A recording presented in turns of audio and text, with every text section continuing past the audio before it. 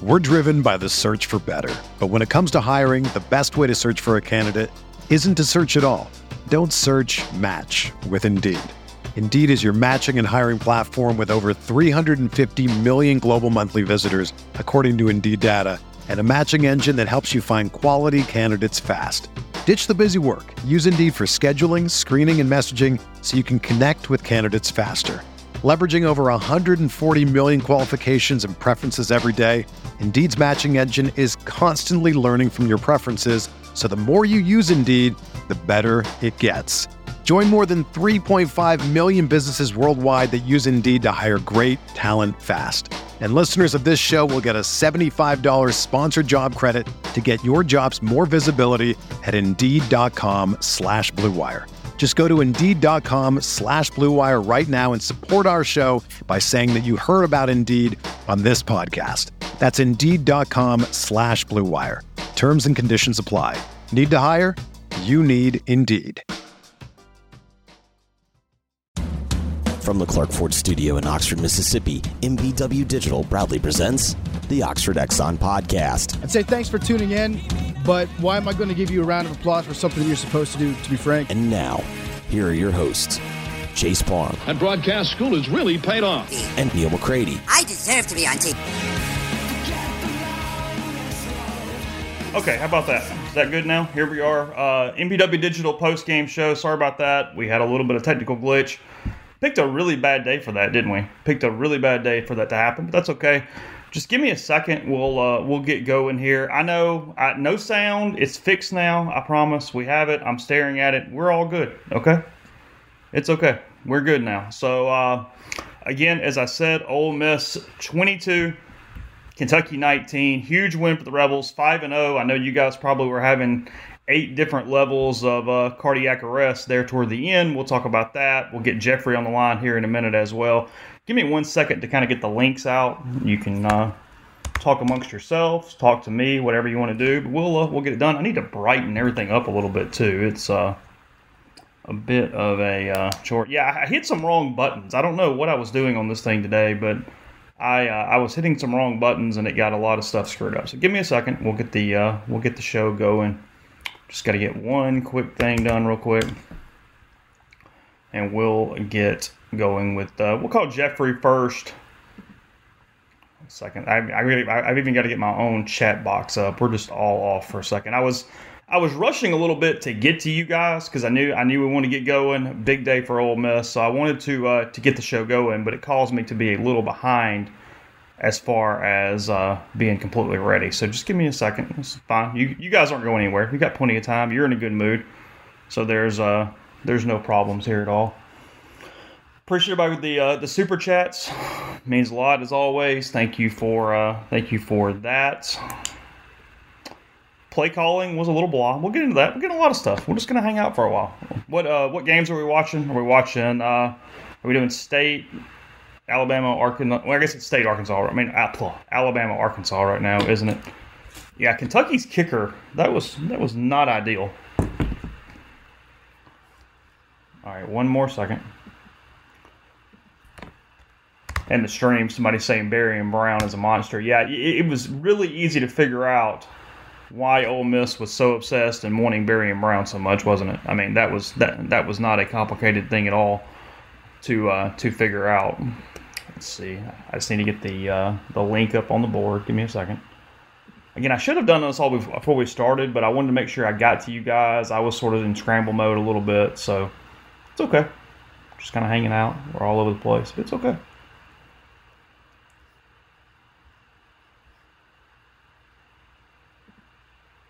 The score was 22-19, right? Yeah.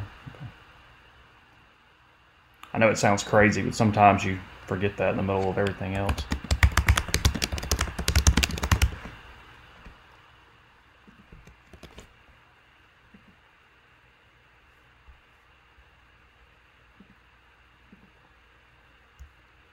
My picks have been just brutal this year, but I got really close to getting this one right. I mean, we're talking, I think I had 23-20, maybe, Ole Miss. I think I had 23-20, something like that.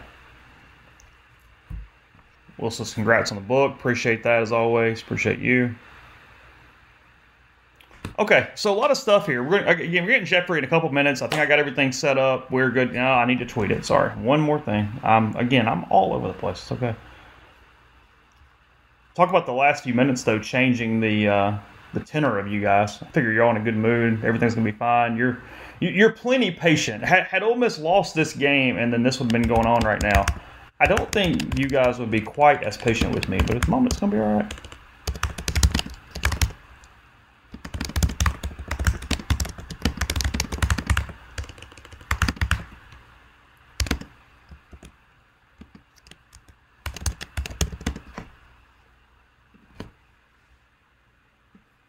A lot of social media stuff going on with the Rebels in a good way.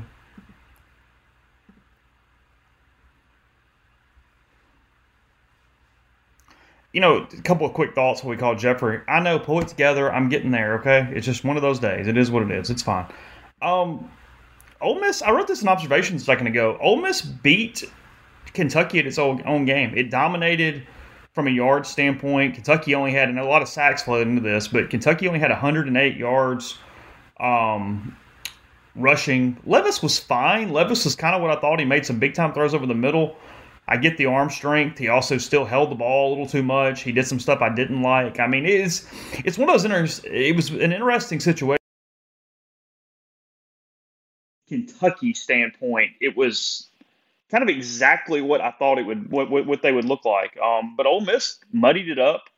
Ole Miss ran the ball effectively. There in the fourth, I thought they got away from some of the things that it worked. It got a little funky. And Ole Miss's ability, and not necessarily blaming Eli Acker because it's not even his primary position. So he's doing the best he can. It is what it is. It's not optimal with Caleb Warren out or at least banged up for the little that he played. But the snaps were so bad at times that it was messing up not necessarily even just the actual play because it was off or down or over or whatever, but Ole Miss runs so many of those kind of motion timing plays off the snap that you were just waiting on a potential fumble or that thing to hit the guy or it messed things up or occasionally Dart had to just hold the ball and run with it. Dart was having to operate a lot of extra things that don't necessarily think that, you would think he would be operating at the time. So I thought he played okay for the most part, but this is about defense. Defensively, they were really, really good today. They were flying around. I thought that Davison and DeAndre both played great at the corner position. I thought they handled Kentucky's physical wide receivers when Levis did start trying to take shots. They did a good job with that. Both teams probably getting bailed out a little there at the end. That was definitely a face mask on Judkins that should have ended the game. And then from a pure rule standpoint, that was targeting on Levis as well. So, but those things kind of offset. You can't talk about one without the other, and you can't sit there and talk about, well, it's targeting. Yeah, and it was a face mask that shouldn't end this thing. So, Ole Miss wins 22-19. Again, 13 in a row now at home. Vanderbilt next week, Auburn. A lot of opportunities coming for the Rebels. So let's get Jeffrey on. Let's talk about it. Yeah, look, Lane Kiffin is a I guess SEO monster from a Google, from a search engine standpoint. So they are going to do anything, any site, including Fox News, if there's anything that makes it where he's going to bring clicks to them. That is the situation there with that. I'm not surprised at all that any outlet tweeted about Lane and the thing with Trigg there early in the game.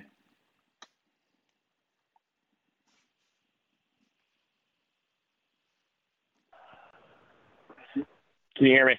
I can. How are you? Well, I wish who was the kid that picked up the fumble? I'm not even sure. I was doing so many different things. I don't even know who recovered it. You wanted him to take off and run with it. Is that what we're going at? Yeah. Listen, make a play. How many more times are you going to get that opportunity? Make a play, son. Eddie O and Ole Miss lost the game in Baton Rouge because the kid tried to scoop and still score instead of just falling on the football. Yeah, I think it was that weird 17. That was that overtime game. It right? Was. Yeah. I think it was on pay-per-view. I was at the All-American Rejects or starting line open for the All-American Rejects at the Mid-South Coliseum, and I was trying to get updates on my Sprint flip phone. That was I remember that one vividly. Yeah. So we'll talk about this one. Ole Miss surviving 22-19. Kentucky, Barry Brown's a beast. He really kind of kept Kentucky in the game the entire time. I understand why his recruitment was what it was when he came out of Nashville and out of the high school. But, Jeffrey, I wrote at the top of observations, Ole Miss won a game that probably fit Kentucky a little bit better from a tempo standpoint. It's what Ole Miss has become as well. I mean, they really just bloodied this thing up. They way outgained them in total yards despite not having the ball very long. Defensively, they flew around. They limited the big plays except for Brown. I thought that this is not a game where deserve is anything to it, but I thought Ole Miss was just a better team today. I think what it's fair to say is Ole Miss did more things to win the football game than Kentucky did. Sure. Sometimes it's little things like it's executing, PAT snaps. It's, Jackson had the one interception, but this is kind of the thing that I felt today. The numbers didn't maybe suggest it. I thought Jackson outplayed Levis. And I don't love the things that they asked Levis to do, but I thought today was very encouraging for Jackson Dart because I think he's starting to get better and he's starting to get more comfortable. It's hard to emphasize. I mentioned it for a second in my opening while I was trying to get all the links out. Is not to pick on Eli Acker, but the snaps being as bad as they were today, the extra muddying that Jackson had to do. He's having to look downfield, get the ball. It's rolling on the ground. He's trying to match up on some of these timing plays with the snaps. I mean, there were a lot of extra things on him that, considering that and considering not just the snaps were bad, but not knowing where the snap was going to be and having to think about that pre-snap when it's coming, he played really well with some extra stuff that typically you wouldn't have in front of you. Oh, I completely agree. Like, even think about, some of those snaps, like even the ones that were like getting back to him, they were kind of like flutter balls. When you hit the old big right, or for you, the big left wifey fade off the tee, it's just that spinny little flutter ball that goes nowhere. Mm-hmm. Like, it felt like even when it was getting back to him, those were the types of snaps he was getting. And for Ole Miss, it just throws off everything because so much is a read and timing play. And I left very, very impressed with him. Yes, he made the one poor throw at the end of the half. It really was a poor decision, not really a poor throw. But other than that, man, I thought he played some big boy football because, like, he took some big shots. He made some big throws. And, I just left thinking, if they can stick with this guy, I think this guy can end up being a good football player. His mistakes were a young football player mistakes, and it's the thing that he's still having to clean up. It's the balls across the middle where he's not looking off or he's focused on one guy, and people are just kind of stepping in front of the ball because he got a little fortunate in the first half. There wasn't another pick or two. But we can't completely dismiss how good some of his throws to the edges were, especially off his back foot. I mean, people probably wouldn't want you to throw off your back foot like that, but he was getting pressure. He threw it where only receivers could make it. And I was going to ask you in a second anyway about the wind and the way that both offenses were having to operate through it. He managed the game really well. That other than that one area where he's constantly making mistakes, he's done a really nice job protecting the football this season. And today was kind of that. He put his guys in a lot of different places to win. He sort of played point guard in the right way today. Yeah, I think that's fair. Like, another play that stood out to me was it was a first down throw, and again, I'm watching the TV camera, so I couldn't tell. But to me, it looked like Heath had outside leverage, and Heath was kind of like trying to run like a skinny post or more of a post, and he threw the ball on a go route, and that was going to be, if not a touchdown, it was going to be a massive, massive play. And, you could tell like he was looking at Heath afterwards. He's like, hey, man, like I was thinking go up. But, really just what it boiled down to me today was I thought Ole Miss played cleaner. It was not a perfect football game. But Ole Miss, I thought, made more plays to win the football game than I thought Kentucky did. Overall, I mean, even think about this, man. I'm not bagging on him, but like Levis snapping the football before his guy's even set when he has a one-on-one with a 6'4" receiver on a corner.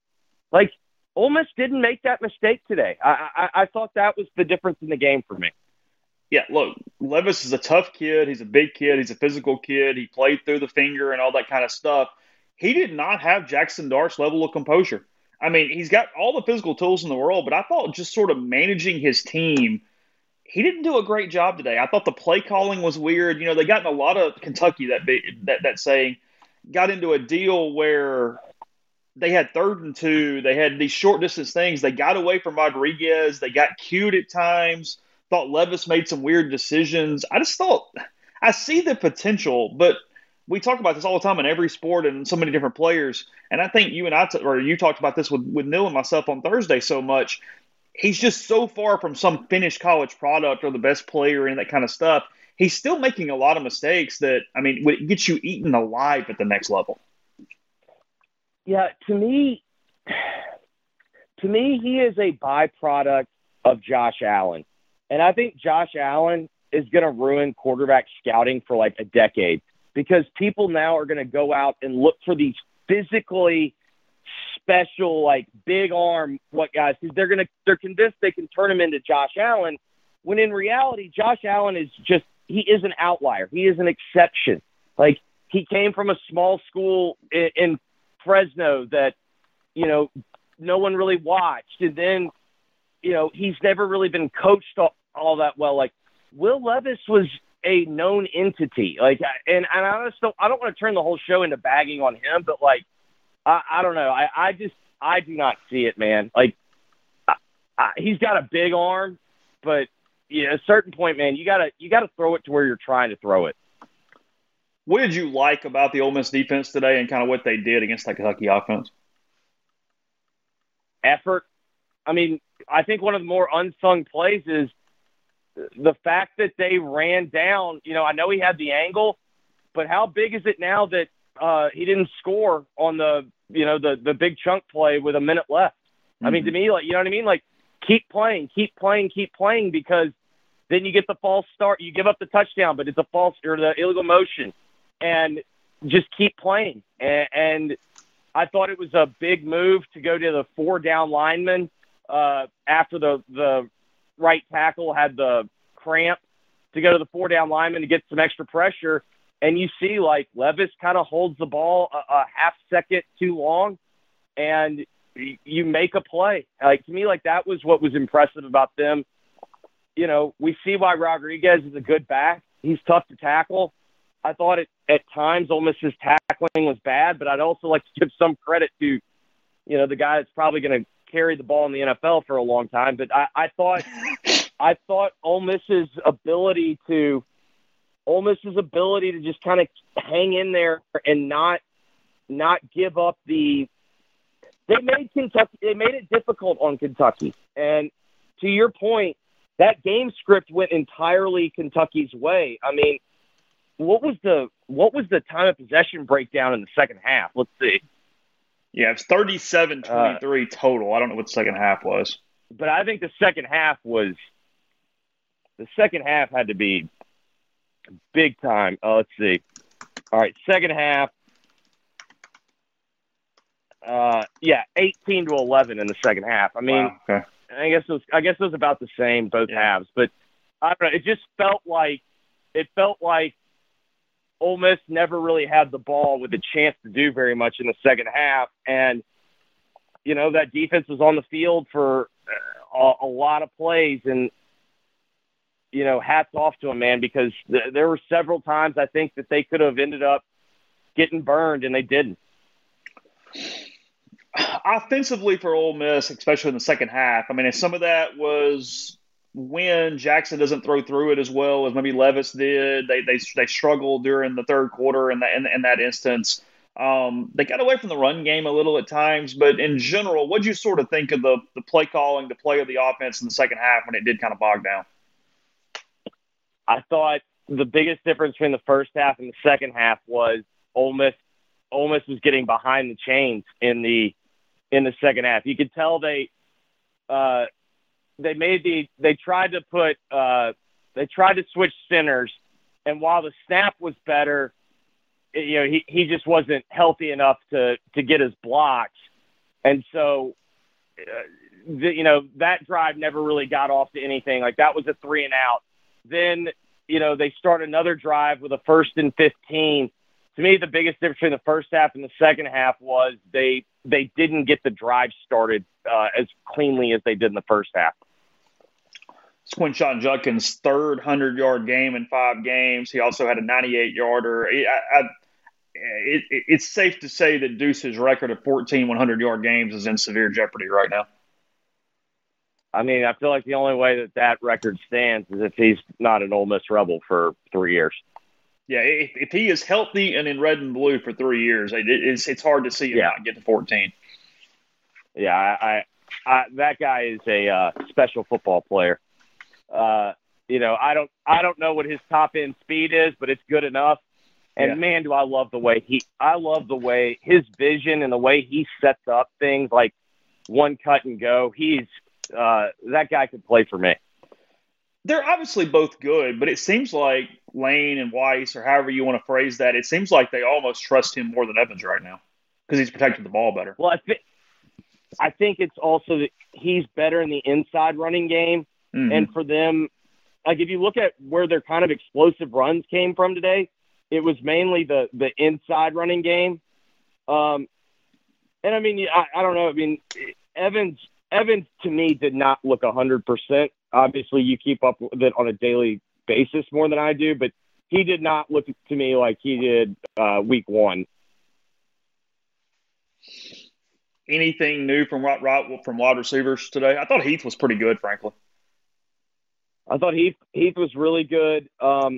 You can tell they're keying on Mingo and taking him away, and it's frustrating a little bit. But, I mean, to me, it's going to be a situation where their passing game's just going to have to come along because you can tell. Like, I think it's noteworthy when you have Blackledge drop the note that Jackson's never played in an RPO offense. And if you've never played in it, it does simplify the game a little bit, but it is something you have to get experience with and get reps with. And if it's like it's almost like a foreign offense if you're not used to it. And so I do think like that's part of it with Jackson. Like, I think they need to just stick with him and be patient because I do think I see the makings of a really good player.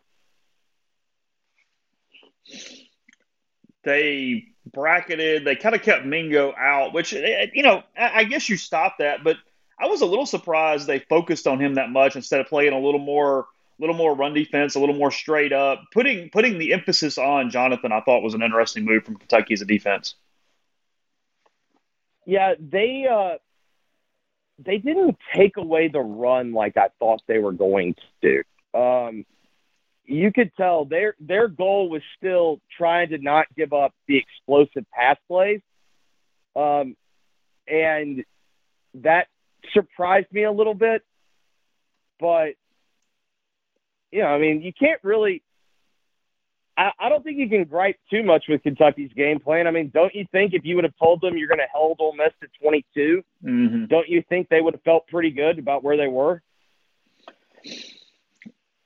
This is Ole Miss playing better defense, running the ball. It's giving Dart a chance to come along at his own pace a little bit. But I'll tell you also, because it was just said in the stream, this is a game that typically Ole Miss had lost or in the past and been one of those heartbreak things you talked about. And it's taken not really that long considering the streak Ole Miss is on. Now that's 16-3 in their last 19. He fully has the Rebels expecting to win football games. Like you said, it's the effort down there at the end where they don't let the guy score on the long play. It's just kind of playing to the whistle. It's winning so many close games over the course of last year with Tennessee and Arkansas and now this. It's a complete transformation where Ole Miss at this moment is just an upper-tier SEC team that expects to win when they take the field. And, look, that's a mindset that does go win football games. You play somebody who doesn't have that mindset, and you're going to win 8 times out of 10. Yeah, I mean, for all the "we are Ole Miss" jokes, yeah. I mean, let's take a look at the losses last year. I think Auburn played better than Ole Miss. Auburn beat Ole Miss. Alabama clearly outplayed Ole Miss. And then Corral gets hurt in the bowl game. And, but I mean, in general, on the close games, Ole Miss has been on the right end. Even when Arkansas is going up and down the field, Ole Miss makes the big play. Makes one more play. And I mean, I do think it goes to show that so much of the identity of a football program, and I think it's going to be even more so in the transfer era, because rosters are going to – I don't think you're going to see, maybe Alabama, maybe Ohio State, maybe Texas and Texas A&M and USC can have continuity on a roster. But, I mean, other than that, I don't think you're going to see a lot of continuity. And to me, what that's going to create is you're going to have coaches that are the identity of programs more so. And, for all of the Joey Freshwater jokes and whatnot you can make, like, Lane Kiffin does not lack belief in himself. And I think that it's very obvious that his teams maybe have somewhat of like an irrational self-confidence. But what I think has been impressive so far is it's a team that plays with confidence, but I don't feel like very rarely do they do something where I go, man, that was stupid. Mm-hmm. You know what I mean? And it's the way they probably need to be playing, the way their program or their team is set up, not necessarily their program. But no, they've been well coached in all areas. I mean, defensively, we've talked about outside of some crap against Tulsa that we'll just move on from because it doesn't matter. They've tackled pretty effectively. They haven't had the dumb pre-snap penalties for the most part. I mean, they do look like an incredibly well-coached team. And it's what you're speaking of, too. You've got all these new players in new roles, whether it be transfers or freshmen. You have 2 new coordinators. You have to some aspects, some different terminology or systems or whatever. And you have a new quarterback and you have new people on defense actually calling the plays. The fact that they haven't had dumber pre-snap penalties or things like that, and they're pretty disciplined in the post-snap and the celebration stuff, too. It's either a hellaciously good coaching job and it's kind of a miracle at the same time, because you would have anticipated just sort of this irrational confusion. And when it does happen, Lane gets quite pissed. I mean, you had, that first drive today stalls because Micah Pettis has a false start over there, freshman, and it's playing a new position, and he's he's kind of out of sync with what's going on. They had some of those things, but the ones they have, you understand how and why they happen. They're not just boneheaded maneuvers. Yeah, I mean, it's to me, it's a situation where it's either you have a better advanced scouting organization or program than everyone, and you're maybe identifying better players or maybe guys that fit your brand. Also, I think maybe one of the smart things, like you kind of see it with like Malik Heath, where he's at Mississippi State and his mom's worried about him transferring to Ole Miss for from the emotional aspect, but it's like, hey, I want to go there. And maybe that mindset gets better buy-in. And then maybe it's also a little bit of element of, hey, it is kind of some luck, but you kind of make your own luck. I mean, I don't think it's ever exclusively one thing. But to me, like that is what's really stood out the last 2 years, is that for the most part, Ole Miss has looked like the better coached teams when they go up against a lot of people. I mean, I think you could maybe have some gripes on the Alabama game, but Alabama had way more players, and, I think they were ready for that game. But, man, other than that, Ole Miss looks pretty prepared to play almost every time we watch them. What do you like the next maturation step is for Dart? I mean, how good can he get? Not down the road, but right now. I mean, what are the next steps that can happen inside these 12 or 13 games? Faster on the reads. Like, there were a couple of times today where you can still feel like he's going through the checklist in his head of like, and to be fair to him, because I agree with you. We were talking about this on text. Like, I do not think you can dismiss the snaps from today. Mm-hmm. Like, I think that threw off the timing, and I think that made his job significantly more difficult. But it's kind of like going from, I think he has the basics down to going through his reads a little bit more quickly. Maybe like there was a couple of times like near the goal line where I felt like he was focused too much on the just the zone read element of like give it, take it. I think if he would have pulled it and like flipped it out, I think they had some one-on-ones that they would have liked. We saw Corral do that a lot. Like to me, like that's kind of the next step. It's going through the checklist a little bit quicker and going from, getting the basics right to, getting into step 3 and 4 in the play, in the reading aspect. So let's spin for Ole Miss. Vanderbilt next week, spin forward, that is. Auburn the week after. I mean, barring something crazy, they're 7-0 going to Baton Rouge, you would think. I mean, I think that needs to be the expectation at this point, right? Well, sure. I mean, yeah, if they lose to Vanderbilt or Auburn, it is at least a monumental change to the season on something from an upset standpoint. Yeah, I mean, they're going to be heavily favored in both these games.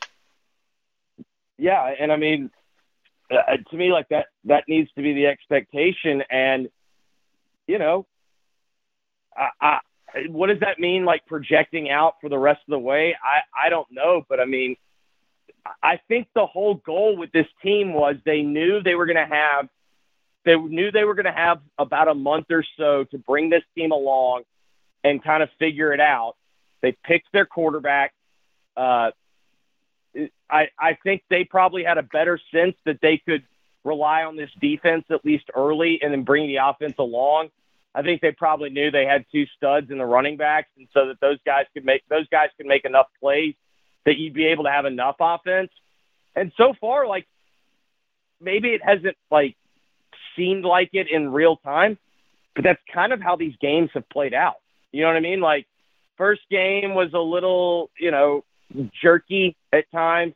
Central Arkansas, we talked about, like, that game just was whatever it was. Like, moving on. They did what you should do to a lifeless team that's, playing for a coach that's going to get fired. They beat the absolute hell out of them, and they did it immediately. You know what I mean? Like the Georgia Tech, they went on the road, they just put them away immediately. And then last week, they jump up on Tulsa, and yeah, they have to hold on and survive, but hey, they did it. And then this week, yeah, the big crowd, and like, let's be clear, like there was some risk for Kiffin to say what he said this week and to, put all the onus on the fans. And, if that backfires, like there's a lot of people like that kind of creates like a, you want us to spend all this money, you want us to do this, and then you can't even get the job done. Like, we did our job. Like, what about you? It shows his level of capital. Yeah. Yeah. And, I mean, to me, like, this is maybe like a small thing, and maybe some people don't think much of it. I think the fact that Ole Miss was able to like execute the stripe out and make it look good on TV, like I think that kind of shows a different day and age. Like, I don't know, man, the team that I grew up going to watch, like that would never have been pulled off. Like, you know what I mean? Like, you couldn't even get people to wear the same color to the games when I was growing up. And, I just think there's a different level of buy-in. And, does that mean that this is like a transformation of where this program is in the pecking order of the league? I don't know. But, I mean, these are the types of starts that you need. I mean, backing up a 10-win season with the opportunity to have another big season, like, that's kind of how it starts. Like, I know Oregon was in a different league, but that's kind of how it started. You had Bilotti. Like, yeah, you got Nike to help and to finance a lot of it, but, like, you do have to win on the field. Like, that's the other thing. Like, you can have all these program and institutional advantages, but you also have to win to help build.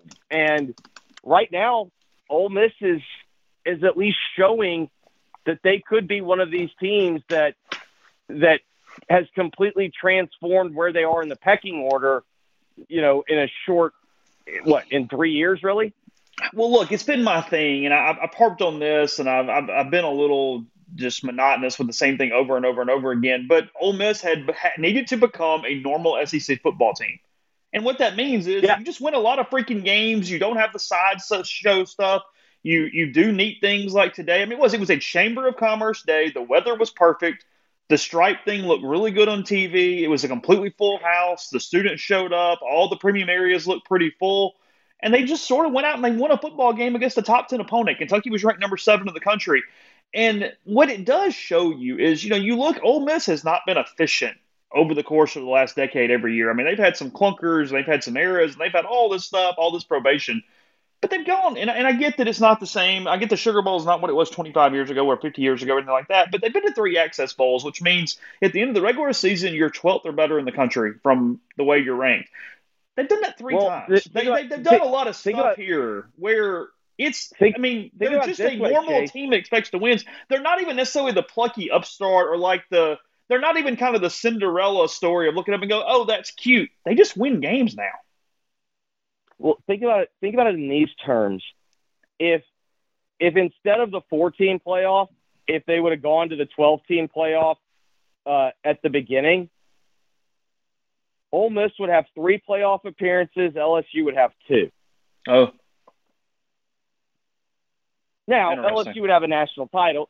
I do not believe that Ole Miss would have a national title. And so, yeah, I mean, but I mean, you know what I mean? Like, that does show, like, to me, like, that does show that there are the makings here. And the other thing that's fascinating to me is in this era where I believe the halves are going to separate at a very high level, like, it's kind of what I talked about all summer. The most interesting thing to me about the SEC this year was the race for 3. Well, now we're going to find out the race for 3, perhaps beginning next year, I'm doubtful, but, maybe. The race for 3 is going to be the race for a playoff spot at the minimum, and perhaps the race for 4 is a playoff spot. And we've talked about it, about whether or not being a playoff team will help you as a program. I'm resigned to the fact of, well, it can't hurt. You know what I mean? Like, any type of, like, success that you can build on, any milestones you can build on, like, that's going to help. And so that's kind of what they're trending toward. Because the playoff is not even necessarily – it's about when they do expand to 12. It's about getting into the playoff, and then you also get potentially that home game in the first round. Winning that's a big deal. It's what does change. And I do think it'll be a little different than the NFL. I think in some ways getting into the playoff and every round you advance to is this feather in the cap thing that's almost like going to and winning bowls, except bigger in the past and the way that used to be. Because, we talk about, the Giants or the Saints or whatever. We're not going, hey, they made the divisional round. That was awesome. Or, whatever. No, did they make the Super Bowl? Well, they do that, they win. In college, it's completely different. Every round is a big deal that elevates your program. To your point, it's going to be on a smaller scale. It's going to be like the basketball tournament. Yeah. Now, what we're going to have is we're going to have some coach that puts together a hot run, and he's going to wind up getting a big job because of playoff performance. Yeah. But, it's going to be like we talked about it. Well, this is a Sweet 16 team. We talk about it. This is a team that can win a playoff game. Like, it's going to be very similar to like the basketball tournament where we have this understanding of not every team can win the national title, but sometimes getting to the second weekend. I'm sure we'll start doing that. This is a second weekend college football team. And, this is a team that can get to the Final Four. This, you know what I mean? Like, we'll start having those distinctions. And I think that's what's going to be I think that will be like kind of the standard to watch moving forward. God, I should have taken Oklahoma State. What are you doing on TV One right now? What is the method here? Well, right now it's Alabama and Arkansas, and I'm kicking Alabama myself because I didn't out physicaling and out scheming the shit out of Arkansas right now. And I didn't bet it. I got scared. I mean, this looks the only thing I only have it in picks. And I'm kicking myself. So are we better off with Oklahoma State Baylor or State A&M on the main screen? Has that game? Oh, I didn't even realize that game kicked off. Yeah, they.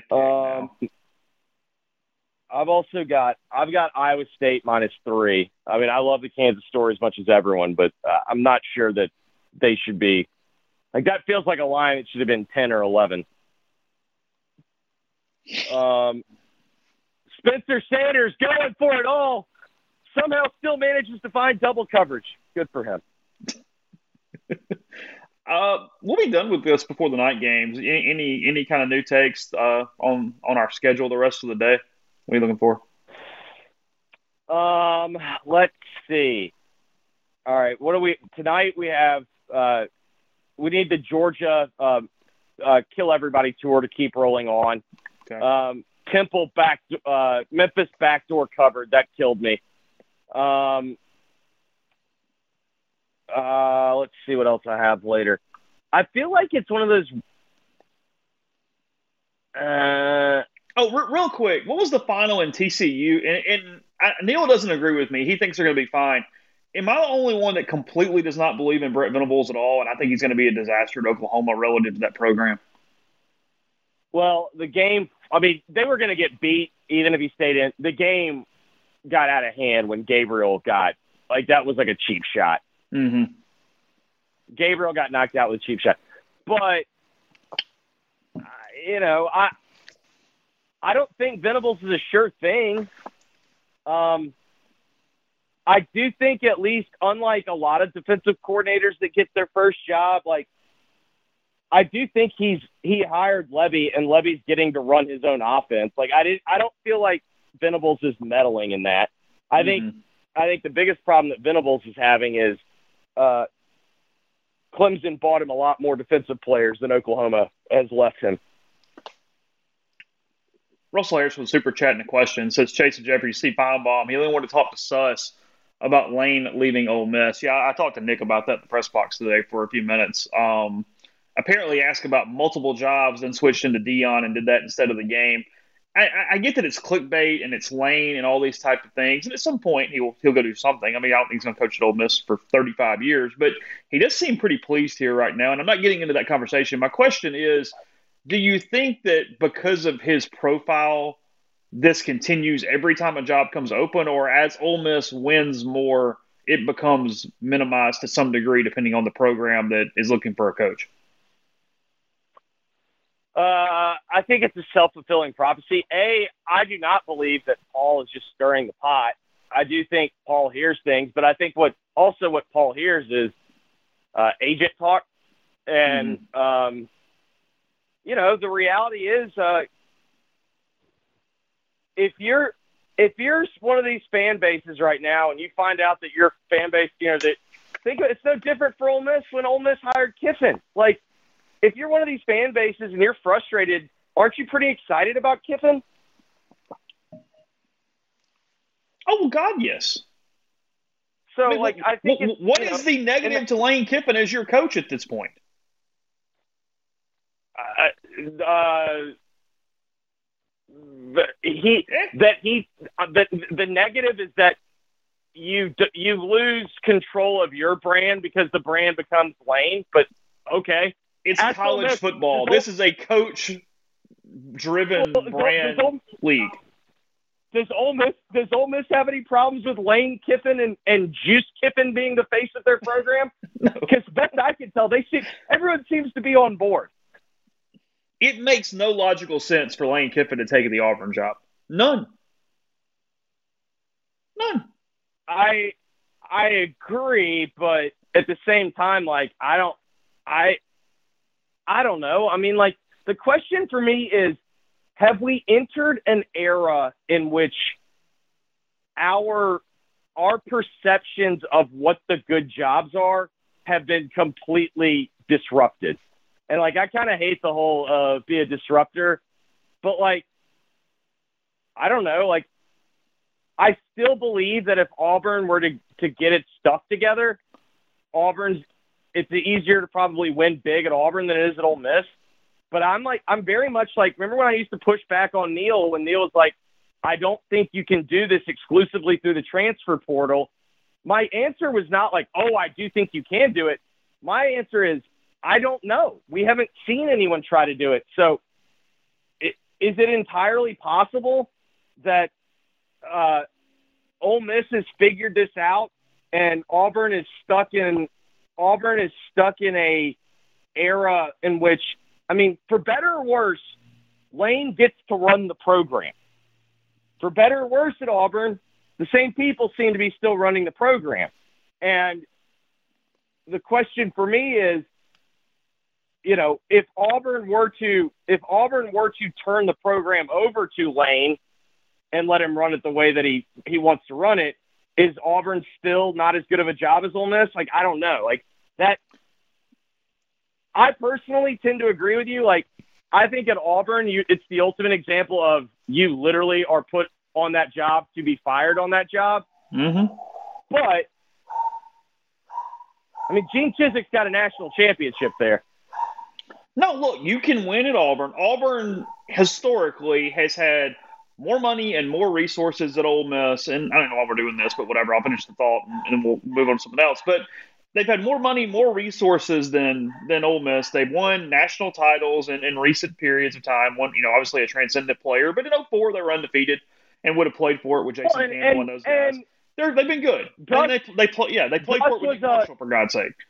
Gus was a tipped ball away from winning a national title. Yeah. So don't look. I mean, they have whatever. But in today's world, Auburn has shown no ability to get out of its own way. Frankly, in much the same way Texas has, where Texas is farther ahead than Auburn. Auburn just fired an AD because they wouldn't hire Kevin Steele as a head football coach. And God knows what they're going to do with this search coming up. I guess my point is, if I'm Lane today in 2022, I'm 16-3 at Ole Miss in the last 19, and for better or worse, Ole Miss is pulling in one direction more than they have at any point, at least that I've had an understanding of how this kind of stuff works, whether it be my career or my fandom, my life or whatever. And I know that Lane has ultimate authority over everything inside that program. And if he asks for it, they'll bust their ass trying to find it. To me, that's a better situation than at Auburn, where you just hope to God the boosters get out of the way and let you run your program. But at the same time, they're going to be worried about prayer circles and the Auburn family and all these things that do not align with Lane just being the brand and running his football program. No, and for better or worse, Ole Miss, for all of the knocks that you can have on it, they are comfortable letting a coach run the program the way they want to do it. You know what I mean? Like, Cut got to run the program the way he wanted to. It went from everything was open with Tuberville to all of a sudden, they're running Knoxville East. And he got to do it the way he wanted to do it. Orgeron, for better or worse, got to do it the way he wanted to do it. Then you flip it to Nutt. He got to do it the way he wanted to do it. Then Freeze, he got to do it the way he wanted to do it. And Luke got to do it the way he wanted to do it. Now Lane's getting to do it the way that he wants to do it. Like, I do think Ole Miss sometimes gets a little unfairly criticized. Like, yes, they don't have the unlimited budget that Alabama does. But what you're also starting to see is now that the Big Ten and the SEC are separating from everywhere, and now that Ole Miss has the advantage of money and stature that it's never really had, Ole Miss isn't bad at this. Mm. Now, it should only get better. Yeah, but there's also well, what about if everyone else? What if the schools that have the advantages get their shit together? I mean, you also have to look at it this way. Lane is in a position where Auburn is down, LSU's in transition, Arkansas is probably up. They're up. A&M is unfulfilled expectations right now. Well, welcome to A&M. When has that changed? Yeah, I mean, I do still think, though, with Jimbo, there's a Kirby element of we better get all our jokes off now, because I do think there's going to come a point where eventually they're just going to have so much talent that it's going to win they're going to win just by existing. But the question that so many of these coaches will ask is, if all things are equal, where is it easier for me to win? And that, the other question, though, is like, I don't know, what's Lane's career goals? Like, is it to win a national title? I don't know. Like, if Lane's goal is to live the most comfortable life and compete on Saturdays, I mean, there's not many people that are going to give Lane what Ole Miss is giving him, which is, I presume next year he's going to make $9-10 million, whatever the number is. You know, if you have the down year, you're not toast. I mean, you know, because it's very likely you have a down year with the portal the way it is. It's possible. Well, I mean, ask Michigan State. Now, the thing is, make your down year still a competitive year. I mean, that's what Lane has done. I mean, Ole Miss's down year is not 4-8. No, I mean, that's the thing. Like, make your down year. Or, yeah, I mean, 5-5 in the, whatever was it?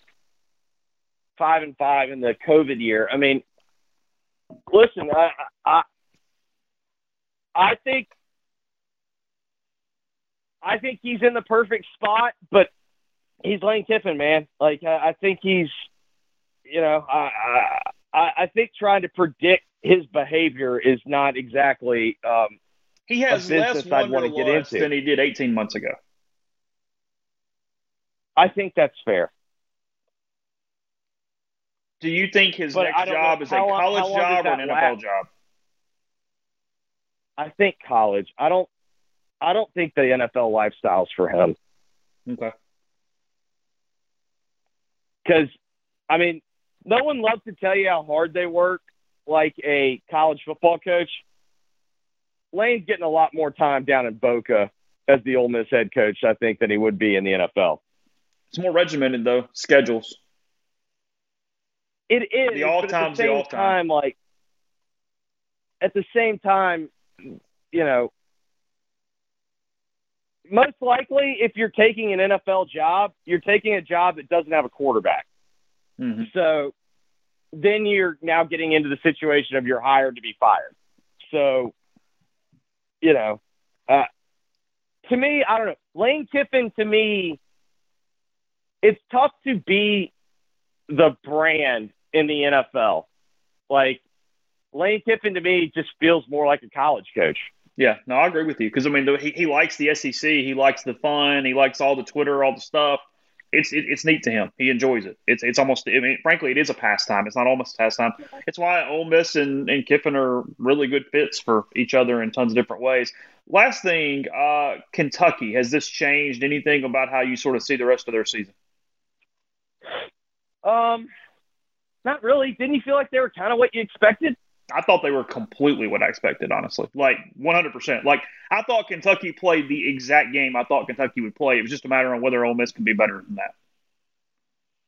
Yeah, I don't feel any differently about Kentucky than I did beforehand. Like, I think Tennessee's going to give them some problems. But other than that, like, Georgia's obviously going to manhandle them. But other than that, like, I think what Kentucky has done very smartly, they have built a team that can beat South Carolina, that can beat Vanderbilt, that can compete with Florida while Florida's down. Mm-hmm. You know, they get State from the other side. I think this is the year where they get State at home, right? It is in Lexington, I think, yeah. You know, I think they have very smartly built a program that can go 9-3 and, you know, win a bowl game 10-3. But I think what we saw today is when they have to push the pedal, like, even Ole Miss didn't make them push the pedal like, you know, I'm sure Lane wanted them to, but they did have to push the pedal a little bit today. And it just felt like every time they had to do that, they felt uncomfortable. Well, Levis was uncomfortable with it. I think it's not a surprise to me because I didn't really think they were that good coming up front. The one thing that would concern me if I'm a Kentucky football fan, all 7 of you, that offensive line was not a Kentucky offensive line that we're used to seeing.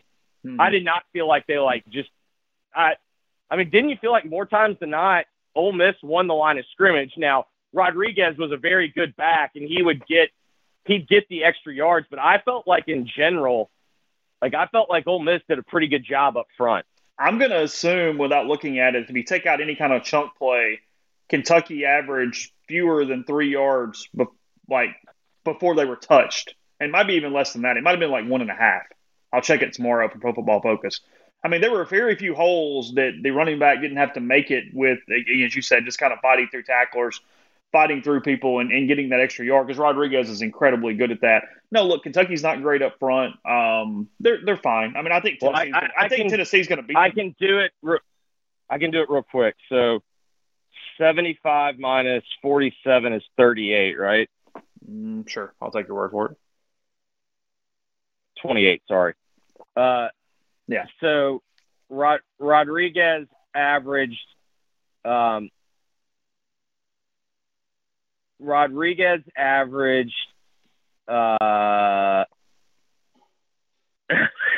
is unreal.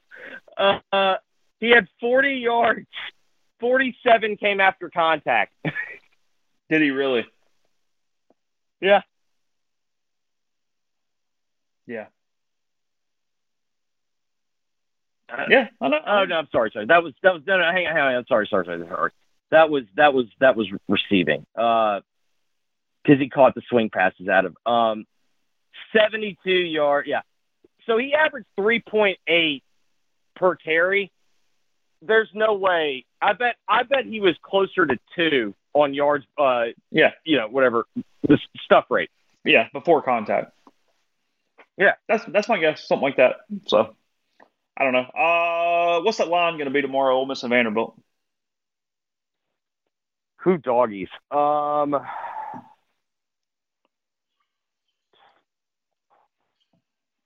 24, probably, right?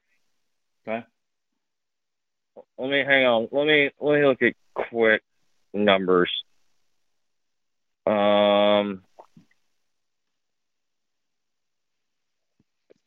3. So Bama was what, 40? It was 40, yes. I'll say 21.5. Okay. And that's about the right number. I mean, it would not shock me if Ole Miss covered that. And it wouldn't shock me if Ole Miss goes up there and kind of sleepily wins the game by 17 points.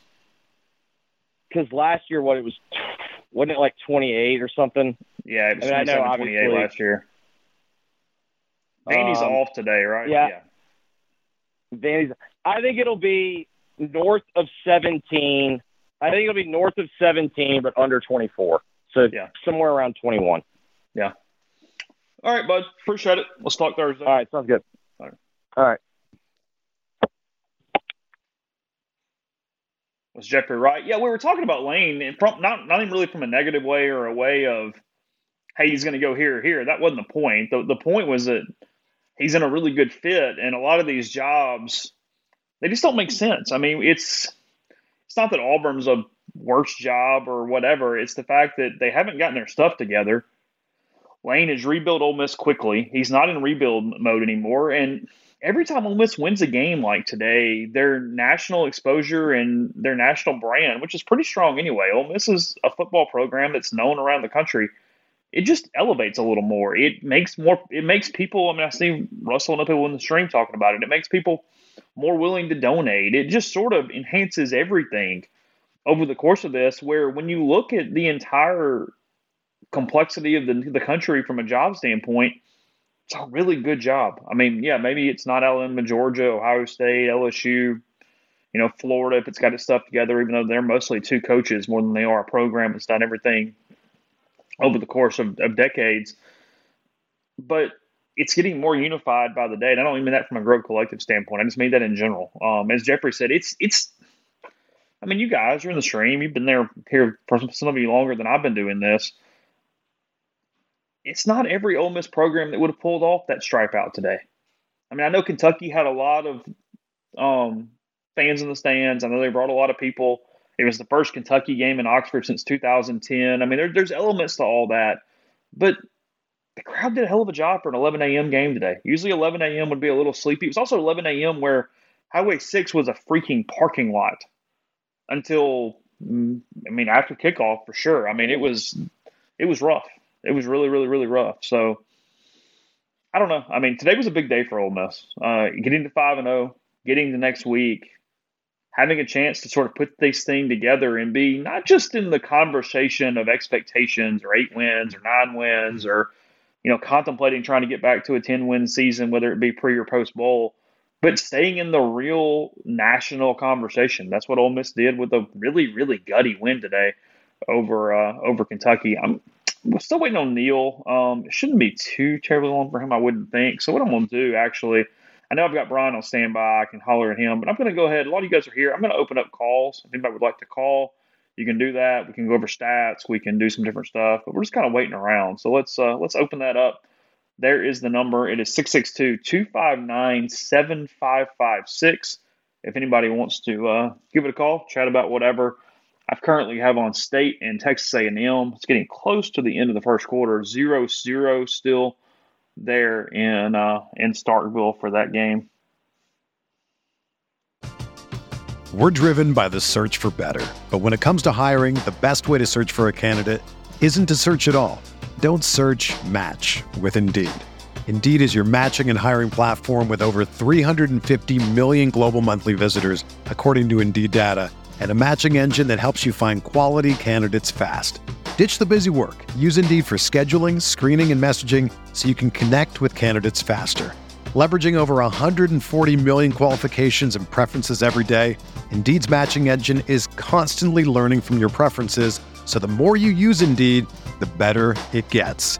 Join more than 3.5 million businesses worldwide that use Indeed to hire great talent fast. And listeners of this show will get a $75 sponsored job credit to get your jobs more visibility at Indeed.com/Blue Wire. Just go to Indeed.com/Blue Wire right now and support our show by saying that you heard about Indeed on this podcast. That's Indeed.com/Blue Wire. Terms and conditions apply. Need to hire? You need Indeed. Whether you're a world-class athlete or a podcaster like me, we all understand the importance of mental and physical well-being and proper recovery for top-notch performance. That's why I'm excited that Unified Healing is sponsoring podcasts on the Blue Wire Network.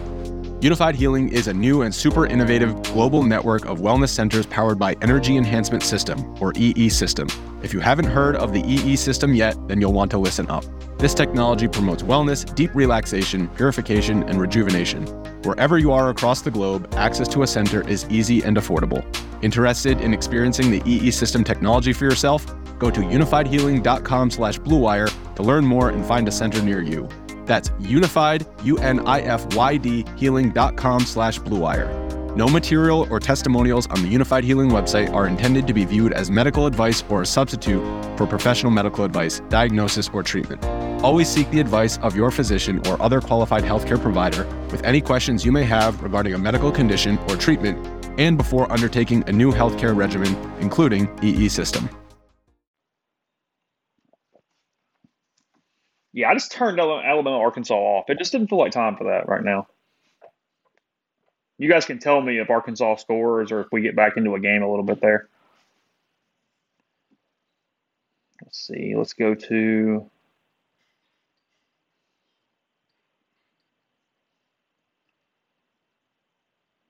Who are we talking to? T. David Hedrick. Hey, T. How are you doing? How you doing, Chase? I'm good. I mean, Chance. How are you, Chance? Yeah, I'm awesome. Chance, Chet, Seth, if it's Ed O talking. I mean, I answer to a lot of names. It's all good either way. Man, I never call in, but it just was kind of worked out today where I could catch you in between more important callers such as Brian Scott and Neil, of course. I mean, Nick. But, first of all, I wanted to say awesome win the Reds. But second of all, I want to say I can't wait to get your book. I ordered 4 signed copies, one for myself and 3 to – you're welcome, 3 to hand out to some family members that are going to love it. I can't wait to get those in. There's a weird tradition that we kind of started during the baseball playoffs this past summer, which is instead of cooking like your traditional kind of, let's say, Ole Miss fare, Abner's chicken tenders and sauce and all that stuff.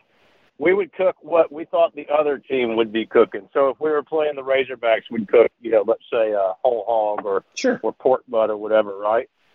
So today I was scrambling around all week because what's my fare going to be? But I was looking at bourbon chicken and all this stuff. So I remembered that you had said something about hot browns, the sandwiches, and so I had some Kentucky people lighting me up for the past 48 hours, talking all sorts of smack, and I did finally get out of them what a real hot brown was. They sent me the recipe. And and they're amazing, by the way. I made them up at maybe 10 o'clock this morning and took some pictures of my kids just devouring them and was hoping I was going to be able to send those pictures around the horn. And, as Fate has it, I was. And I got my sweet revenge with a little more classy way than saying, hey, F you, we won, or whatever it might be, right? Because that's pretty much what they were telling me yesterday and the day before. Kentucky fans, so I don't know. They were on one. That was pretty aggressive bunch here the last few days. That's the absolute perfect way to say it. I mean, I posted on the board, they were chippy AF. I mean, they were aggressively. And what's funny is they love to troll me with Lane Kiffin stuff, and I just kept shaking my head thinking, Bob Stoops. I mean, you're comparing this kind of bigger kind of marshmallowy steak and potatoes, meat and potatoes type guy to Lane Kiffin, but. They just kept going on and on. So, anyways, I don't know if anybody else has any traditions, like that or whatever, but I'd love for people to post them on the board if they've got it. Man, y'all do a great job, as always. This week seemed to be a little more work for you. I know the build-up to the game was huge, so you had a lot of content that y'all wanted to get in. With all the podcasts and then the Grove Collective stuff and then everything else. I mean, how late are you going to sleep tomorrow morning? 4:30 because it's me. I mean, I can't. Yeah, nothing I can do. It just is what it is. It's fine. I'm completely resigned to it. I'm an 80. It's what worries me a little bit as I get older. I think it's going to get even worse because my dad would get up at 3:30 in the morning, and I'm like, that's where this thing's trending. Is I'm going to be the 3:30 in the morning kind of guy as this thing moves on. What was your heart rate the last 3 plays or so? Were you completely and utterly nervous? Did you even give him a chance? What'd you think? Yeah, that's a fair question. Definitely elevated heart rate. I guess there was 2 minutes to go or 2 and change, if I remember right. Man, they hit that big gainer and they were down in the red zone. That's when I wanted to rip my own heart out at that point. I wanted to, but I was in the same exact little location that we had won the national championship. And I have one seat in my house where I would sit and I would have a drink on the left and the TV controller on the right. And I would have to touch both of them at the same time to get the mojo working. Yeah. And then my buddy Braden, who also went to Ole Miss, good guy, good class of 97 as well.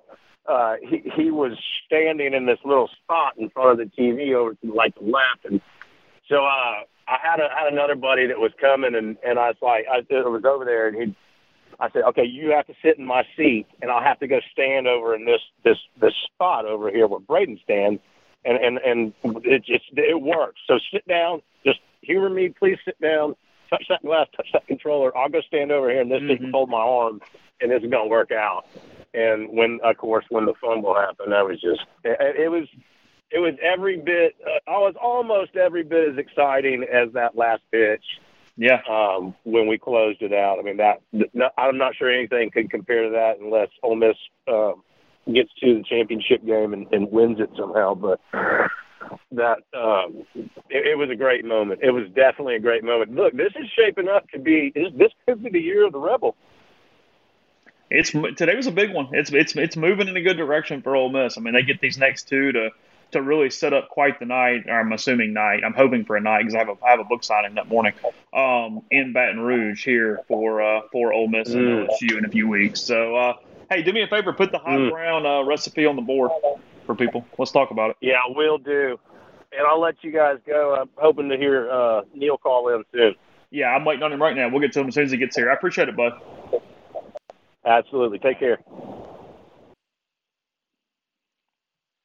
I was getting a call there while we were finishing up there. Glad David called in.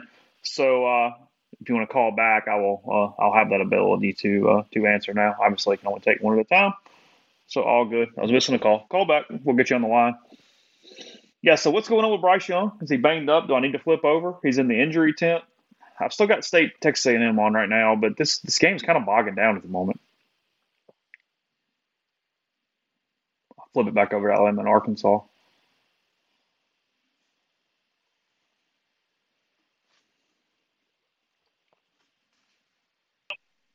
Who's on the line? Stephen in Mandeville. Hey, Stephen. How are you? Hey, Chase. I'm doing well. Thank you. And thank you for doing this after the games. Win or lose, I have really come to make this part of my Saturday routine. So really very much enjoy it, the analysis that you provide, and Jeff, and when Neil, he's on, everybody else. But would you say that the Sean McDonough, Todd Blackledge, ESPN crew, is that the second crew, in your opinion, only behind Herb Street and Fowler, or do you think maybe Tessitore and McElroy are that second best crew?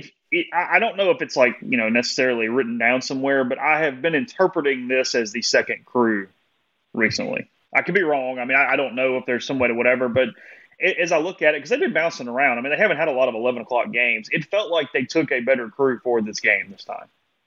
I did think that was the case. And I know that this has been discussed on the weekly podcast. Sure. I believe Neil even mentioned that with the addition of Texas and Oklahoma to the conference, that these bigger games may be more prominent in that 11 a.m. spot as well. And notice no one's talking about the kickoff now after a win. And the crowd came over great from my vantage point. Very active, very lively, great ESPN crew in the booth. So, given the choice, I would rather evening kickoff, mid-afternoon, second choice, 11 a.m. would be the last, of course. But I do believe that this is a reality that is going to become more prominent moving forward. Ole Miss really maximized everything to do with today. Everything looked great. It came in after game day. There wasn't the sleepy crowd that we see so much at 11 o'clock. It was really energetic. I mean, I went today for that reason, to make sure I saw some of it before I had to leave and come do the show. But it was dynamic. I mean, I thought that they really, really got there and put their best foot forward. My issue with the 11-6:30 game, and again, not to bog down too much because that's not necessarily the topic for today, but is that I do think, and I'm sure it's ratings based to an extent, and it's teams that have always done certain things, but there's no doubt that ESPN believes certain teams almost kind of belong in certain time spots. And I think that Ole Miss, as it does what it did this morning, as it continues to win games, I think Ole Miss is one of these programs that can elevate itself if there's a coin flip, can get into more night games and more 6:30 games. And then also you have to give the administration credit. They left the Grove open a little longer today. They're allowing people to maximize versus just the normal 3 hours after kick. So in all ways around, I thought today was really an A+ day for Ole Miss. I agree. And I typically don't watch SEC Nation. Personally, I find it kind of hokey, each his own. But today I found myself watching a decent amount of it, and I think it blended well with the 11 a.m. kickoff. Having that 11 a.m. kickoff, being able to have live action shots of players warming up, it just seemed to flow really well. Now, I don't want to go off on a tangent, but I wake up this morning only to learn that Sling is in contract negotiations with Disney Network, and I'm a Sling subscriber. So then I was scrambling to figure things out and end up going with Hulu, which I've had before in the past. I've had them all, so I'm satisfied. But that was not, and I'll end with this because I know this isn't the topic for today, but I had not heard of anything relative to Sling being in negotiations with Disney, and I have my finger on the pulse, relatively speaking, with those types of things. So for me to wake up and it be kind of a brick in the face, I think a lot of other folks had to be blindsided as well. Because it was Dish too. It wasn't just Sling. Well, my father-in-law called me and wanted to come down. The same thing, Dish as well, because they're Dish subscribers, and he was lamenting that as well. But anyway, but no, I just from the optics of today, the crowd showed up. It came across really well on the television. They seemed to be in it throughout, and it was a great spectator game. You talk about that football junkie or just that random individual that watches periodically football. That was a great game to watch, regardless if you had any skin in the game. It really was. So I will be interested to see what the ratings are for this game, because last year the Arkansas game did really well in that time slot. Mm-hmm. So I would expect that to be the case as well, especially being so close late in the game. But I just thought it came over really well. I really, really did. And I just didn't know if you had any insights on, is ESPN trying to really find kind of like this marquee matchup for that 11 a.m. slot? They want to back keep end off of college game day. Yeah, and it's one of those deals, and I'll kind of elaborate on this while I'm waiting for the call. But they want a competitive game to not let people switch over to Fox for Big Noon Saturday. Maybe it's not number one, number two. I mean, we've had way too much arguments on the side and the podcast about exactly where time slots are, but they don't want to give away that 11 o'clock slot. They want it to have a really competitive, good game there to keep people after game day and not have them flip over to Fox and then be channel surfing the rest of the day. And I just, I don't know the dominoes that had to fall, but LSU at home next week is the 11 o'clock game against Tennessee. And I live 60 miles, east of Baton Rouge, and they are apoplectic. Big time. Big time about that. They never get 11s. They deserve that. Do. Whatever. Yeah. No, I completely agree. But Chase, thank you. I don't want to hold y'all up anymore, but that was at the tip of my mind, and I thought it was appropriate to contact you and just share with the folks listening that, 11 a.m. aren't the number one choice, but I think the Ole Miss crowd and the university in itself handled it extremely well. Yeah, no, I agree with you. I appreciate it, bud. Thank you. Take care, Chase. Good day.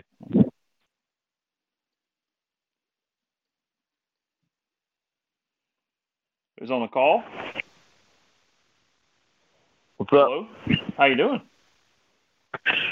Corey from Amory and Pontotoc. Yeah, I thought I recognized the number. How you doing, bud?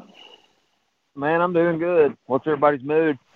Well, nobody's in a bad mood. I mean, we were just talking about that's about as good as an 11 o'clock game at home with a full crowd and a win over a top 10 team, and something there at the end to get your heart rate up a little bit. Also, seemed like they got out of the game pretty healthy for the most part. I mean, look, I get that it's not going in the Grove and watching the games before your game and having that 6:30 kick, but I bet it's pretty nice also to get out of there about 2:15, get back to your tent, and then you got 4 hours after a win to just chill out and take it all in.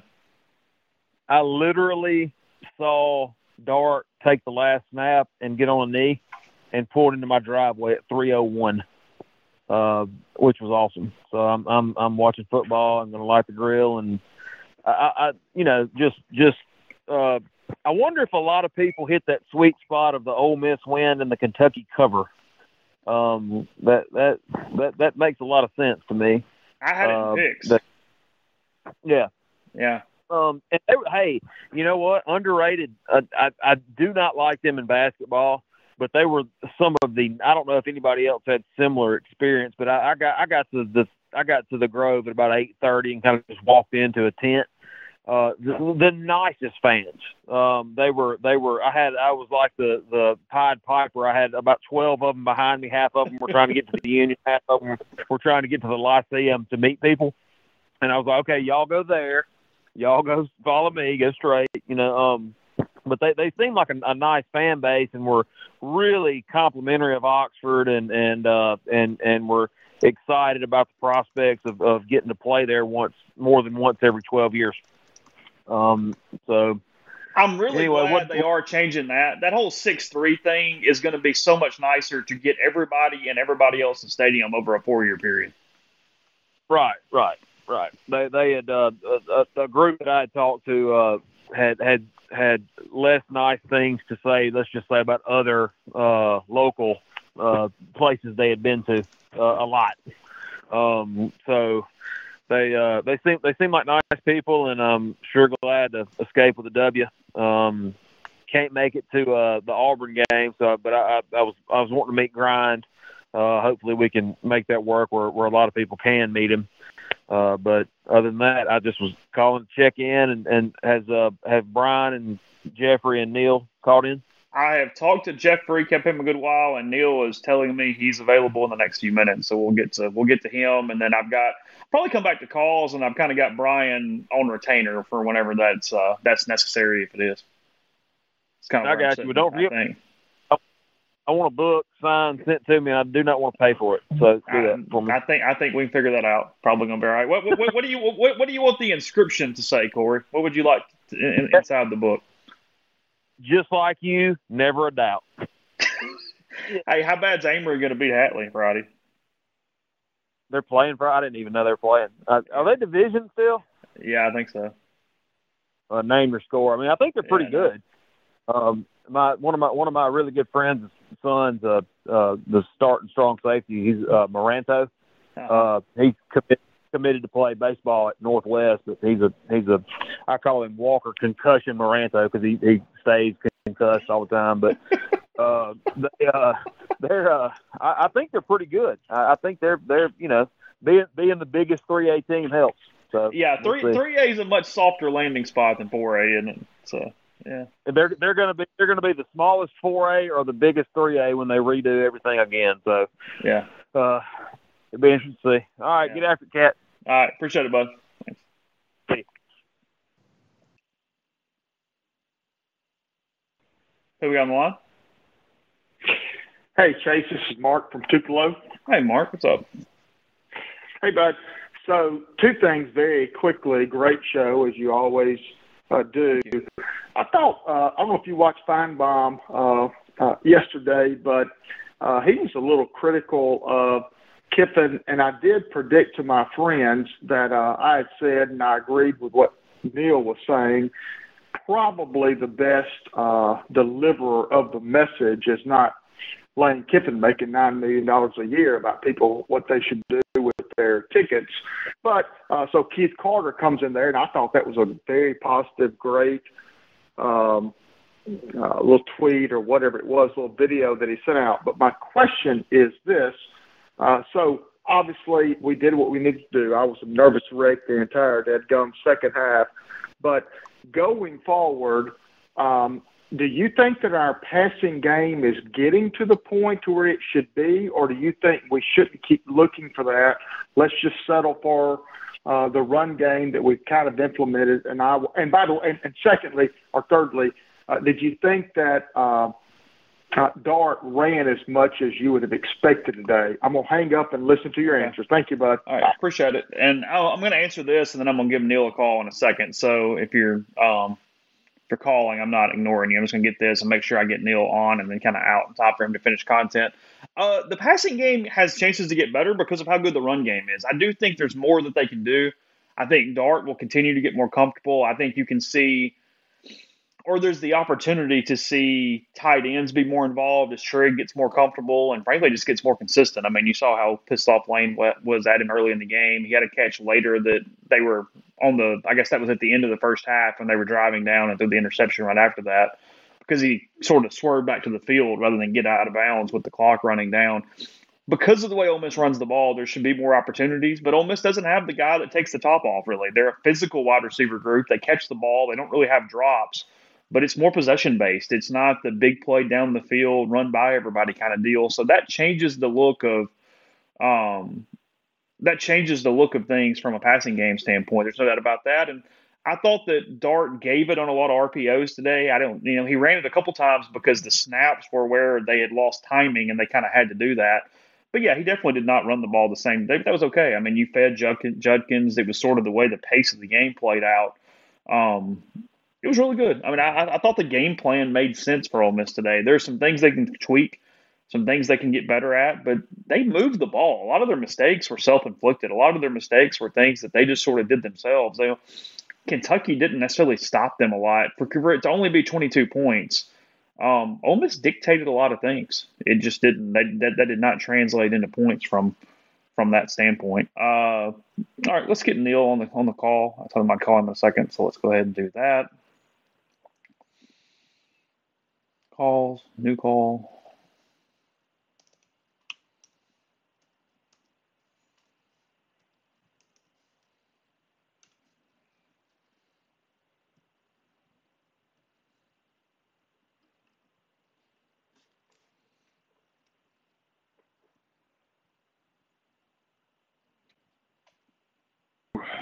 How are you, Mr. McCready?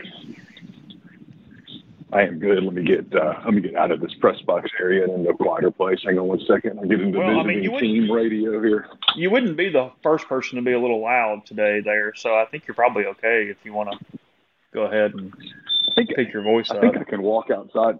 I think I walked outside. Can you hear me okay now? I can hear you fine.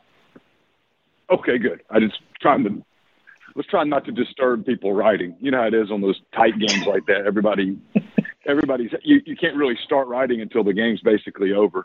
Wasn't like last week where the column was written and you just inserted score. It created problems for me even because observations are completely different if Ole Miss wins versus loses that game. And then like 10 minutes after it was over, I went, hell, I've got to get all this set up and get moving. And I had a just abomination there early on of trying to get all the stuff produced and set up, and it was kind of clunky, but it'll be all right. Everybody's in a good mood. It would have been a really big problem had Ole Miss lost the game and I don't have my crap straight and then we're all over the place. That would have been a bit of an issue, but everybody was all right. So many different places to start. I mean, I won't keep you too terribly long because I know you still got writing to do, but I guess start with anything important out of the press conference. What was Lane like? Kind of set that up, and then I'll go back through the game a little bit. Lane was fine. I think Lane was already shifting a little bit into the mode that he's going to have to shift into, which is, they're probably going to move up in the polls. They're going to either get into the top 10 or they're going to push the top 10.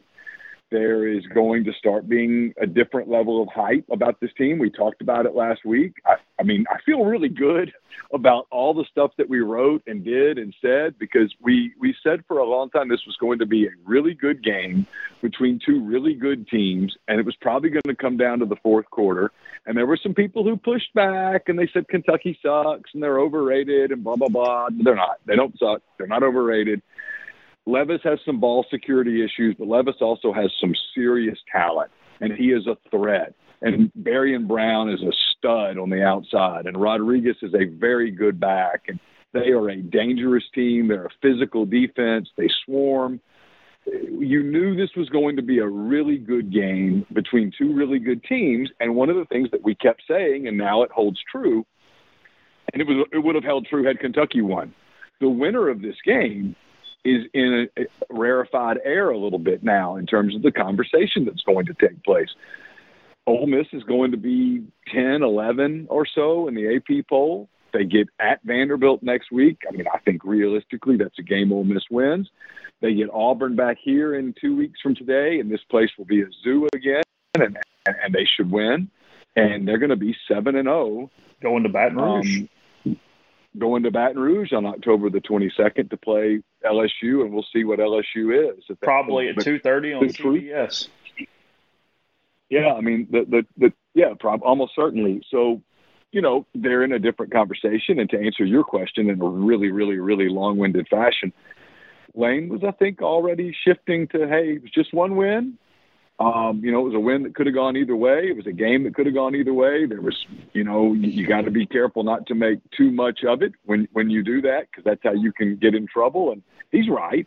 And yet at the same time, I think he acknowledged that given the timing of this weekend, a lot of recruits here, the whole Grove Collective reboot and all of that stuff, and national media that was here and stuff. This was a really big moment. And, you know, a week after criticizing the fans, he gave the fans at least a possibility of a chance that they contributed to the win, because Kentucky moves the ball to the 6-yard line and they score a touchdown on the next play. It got negated because of an illegal shift. And he said it's possible that the reason they were still moving and didn't execute that play was because of the crowd noise down there in the, what end zone is that? I guess that's the north end zone. I still get end zones confused here. Yeah. You think I'd get my directions after all the years I've covered this team, but I still screw it up. North end zone, you know, where the students were, and it was really loud, and Kentucky had a mistake. And then the next play, you know, Jared Ivey, who I just wrote a story, my game story's kind of built around him. Jared Ivey makes that play that obviously will be remembered for a long time, especially if this ends up being a special season. So that's kind of what he touched on. He knows that they're going to start getting talked about a lot in a different type of conversation, not just a good program, but a program that's starting to push for elite status, a program that is going to wake up tomorrow very much in the SEC West race. I mean, certainly early, very early, and Alabama's winning at Arkansas big. Alabama is an elite program, but who knows? And I mean, you hope he's not hurt just for his own health. But what about the shoulder? I mean, what if? Yeah, you wonder. I mean, I haven't seen it because I've been writing. But you wonder, you know, was that a labrum? Was that what was that? And I'm told that Young's, you know, the way he kind of slammed his helmet down and stuff, he obviously felt like something was wrong. And if suddenly they don't have the Heisman winner and they're going with a young quarterback and they have to come here, they still have to go to Knoxville. They still have to go to Baton Rouge. You know, I mean, of the 4 games that they had that we talked about, with Arkansas being the first, Arkansas was the easiest matchup for them because Arkansas is so one-dimensional on defense. They can't stop the pass. Well, those other teams, I mean, Tennessee's not a great defensive team. Ole Miss has a chance to be a pretty damn good defensive team. They held Kentucky to 320-some-odd yards today. Levis was effective, but he never hit the deep ball. He was 18 of 24 for 220 and a couple of touchdowns, but he didn't hit that deep ball. They took those deep shots with Brown, but they never connected. I don't know, Chase. I'm just talking. It was. I mean, look, I think we're going to get about 3 weeks of looking ahead to LSU and talking about what might be, and between then, Alabama's got to play a couple of games and potentially got to play in Knoxville without Bryce Young, which would be a pretty big storyline. Alabama now up 28-0 on Arkansas. 2:50 to go. Simpson and a quarterback? No, Jalen Milroe is playing. Oh wow! Okay. Yeah, no. I think Simpson's third team right now. A.J. McCarron insinuating some sort of AC joint and also some potential rotator cuff situation. Yeah, you wonder, whenever you see stuff like that, you think labrum, rotator cuff, stuff like that. That's certainly unfortunate because everybody who has ever been around Bryce Young raves about him. I talked to Jeffrey for a while and just kind of what today meant for Ole Miss, sort of the Ole Miss program in general. I guess we sort of were dovetailing it off Feinbaum and all his Auburn questions and all that stuff to Suss. But Ole Miss maximized this 11 o'clock thing today as well as you possibly can. The stadium was striped. I mean, they did a hell of a job that I didn't expect them to do, if I'm just being fully honest. It was packed. They win the game. They win the game on a big play. They sort of win the game the Kentucky way, which right now is the Ole Miss way, the way they're playing this season. Kiffin showing. Can I give you a hot take? Yeah, sure. Can I give you a hot take from somebody who I think views this pretty damn objectively? Okay.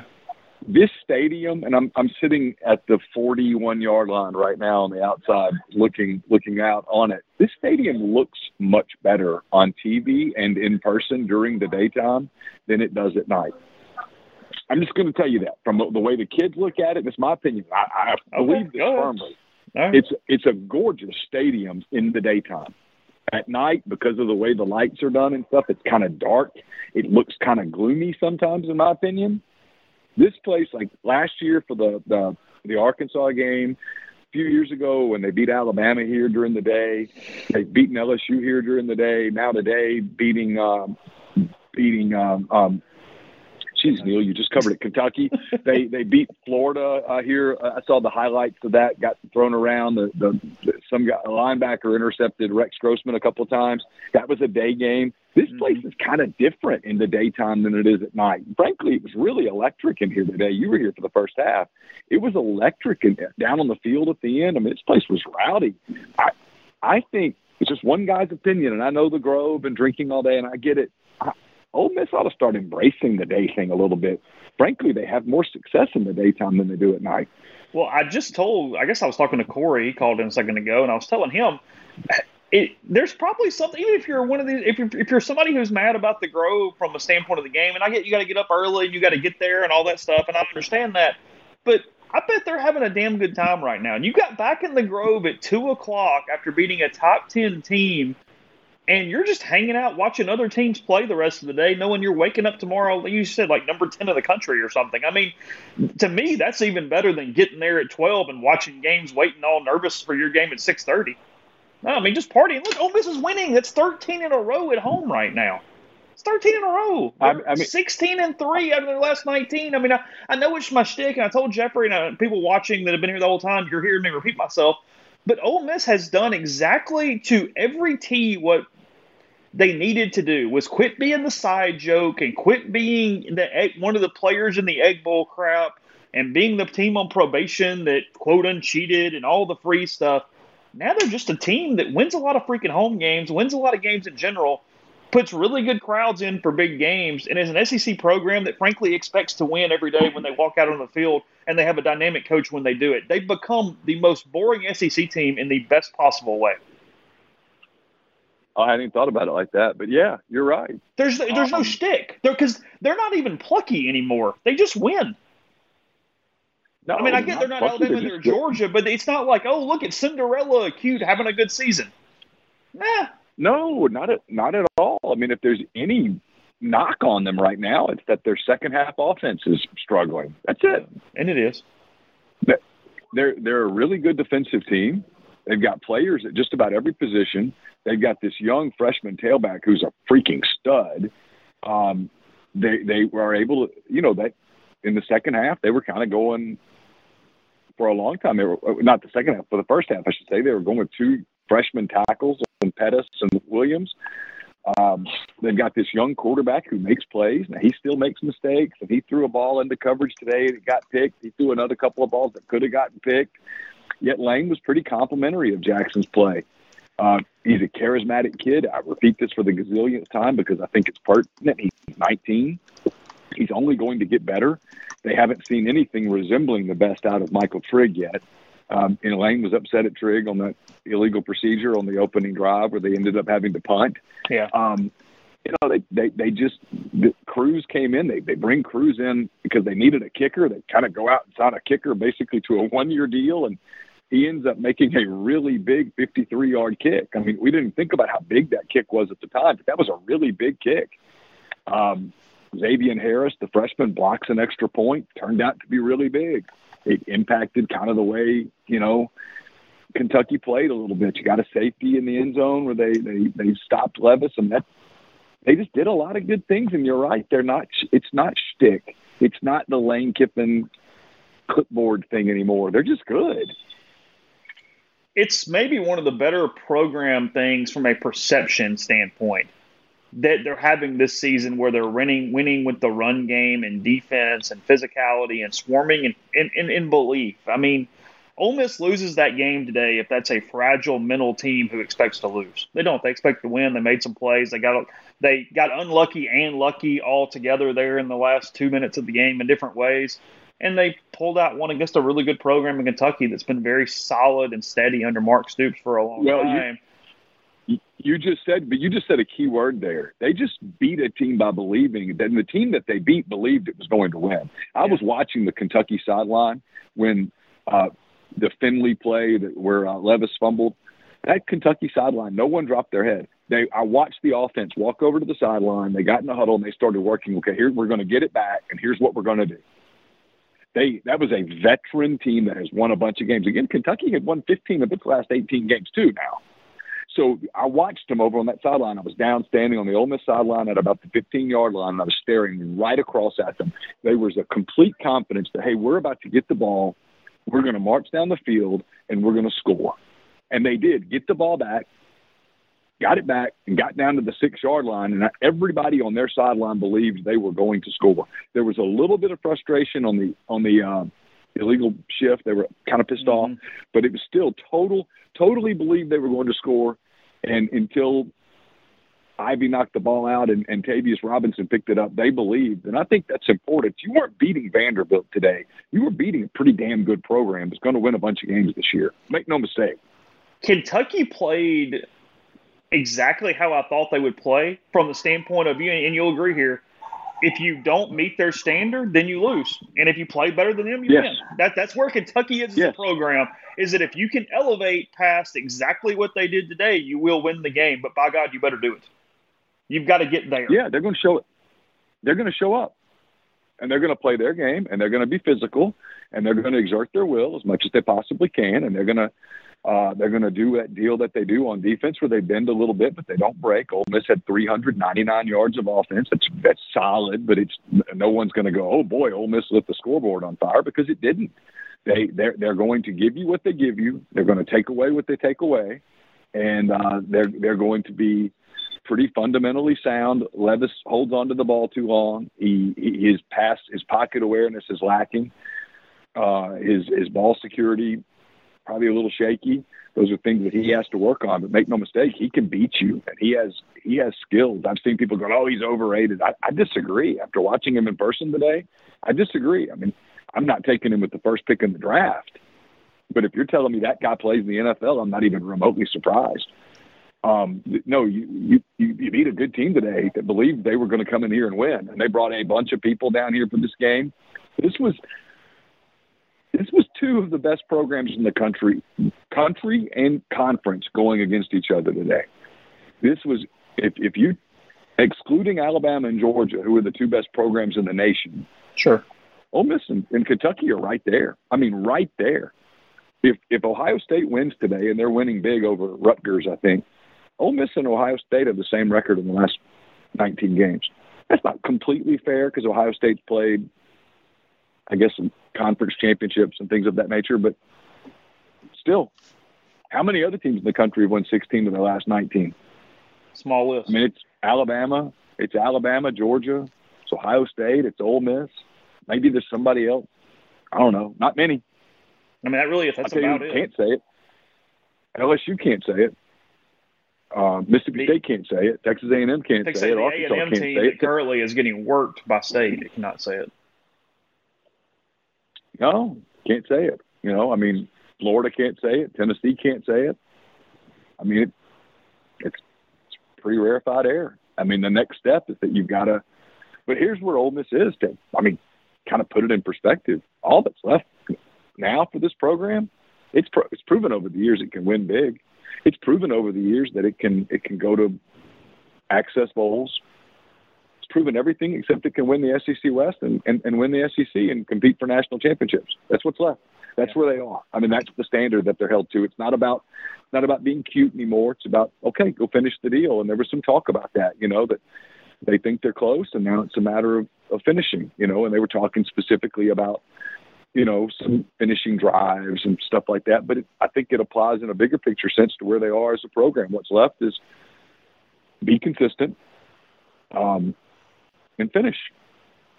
Beat Vanderbilt, beat Auburn, and when you go down to Baton Rouge, go down there with a different kind of attitude. Don't go down there with that attitude that 2014 team had. Go down there with an attitude of, hey, we're showing up to win because we think we're better than you, and we really don't give a damn about the venue and things like that. And I think over the next 3 weeks, we're going to start kind of pivoting to that game subtly, and it's going to be a really big game depending on what LSU looks like over the next couple of weeks. And not to get way ahead, but you win that one.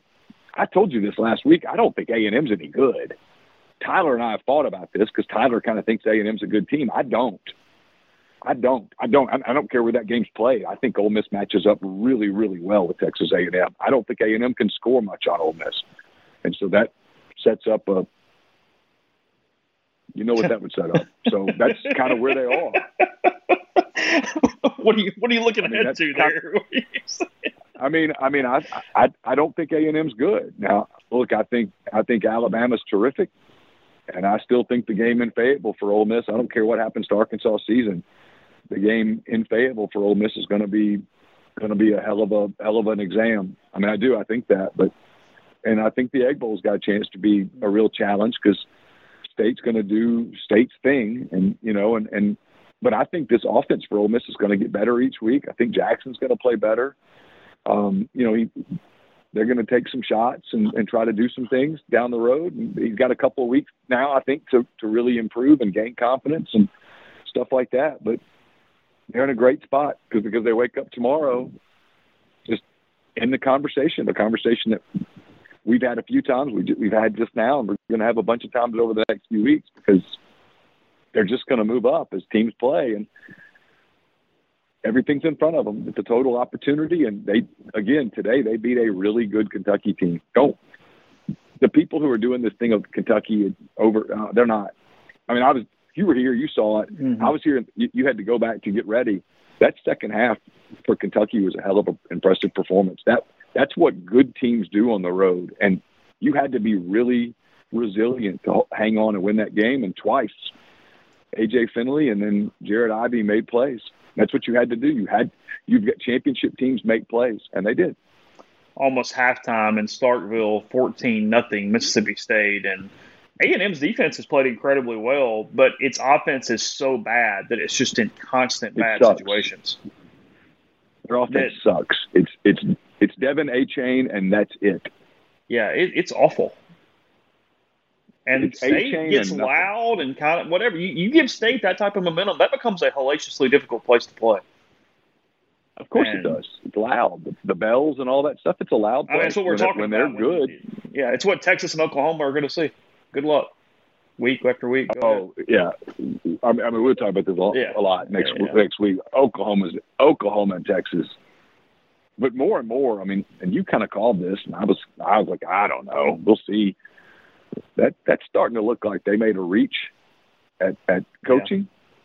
Yeah. And maybe real bad timing on that because this league's a different deal now. Because I'm telling you, Oklahoma sits over there and they look at Ole Miss and Kentucky, for example, since we just watched these two teams play what I thought was a really classic game, and they look at their schedule every year. They'll go, "Oh, Ole Miss, that's a W. At Kentucky, that's a W." I got a news flash. Those are not free W's, champ. I think Lane Kiffin would be happy with some way to trade for Barian Brown. That dude is a beast. I mean, he's a stud. God. He tripped over a teammate's shoe, or else that kickoff returns a touchdown. Yeah. And then on the play, I don't know who caught him at the 6-yard line, 7-yard. Whoever caught him. Play of the day. Kudos to. I think it was Trey Washington, maybe. Someone caught him, and whoever it was, unbelievable. Because when I was down on the field and when he turned, I went, he's gone. And I didn't think anybody would catch him. Someone took the exact right angle and got him. It was on a day full of Kentucky's plays. First touchdown came off the long kick return. I mean, where they got a cheap kind of short field there. Because at that moment, they weren't doing anything offensively. I mean, memo to future teams playing them, just don't kick it to him. Mm-hmm. I mean, I don't know what you got to do, but don't kick it to him. He's a weapon. Kind of last thing, I know the snaps were bad. We'll talk about that, try to figure out what they can do. I mean, it just sort of is what it is right now because it messed up so much timing. But the actual line play was better today. I thought that considering they were all jumbled and had people all over the place, and I mean, I'm sure Pettis got reamed for the false start on that first drive when Lane was going to go for it and had 4th and 1 instead of end up punting on 4th and 6.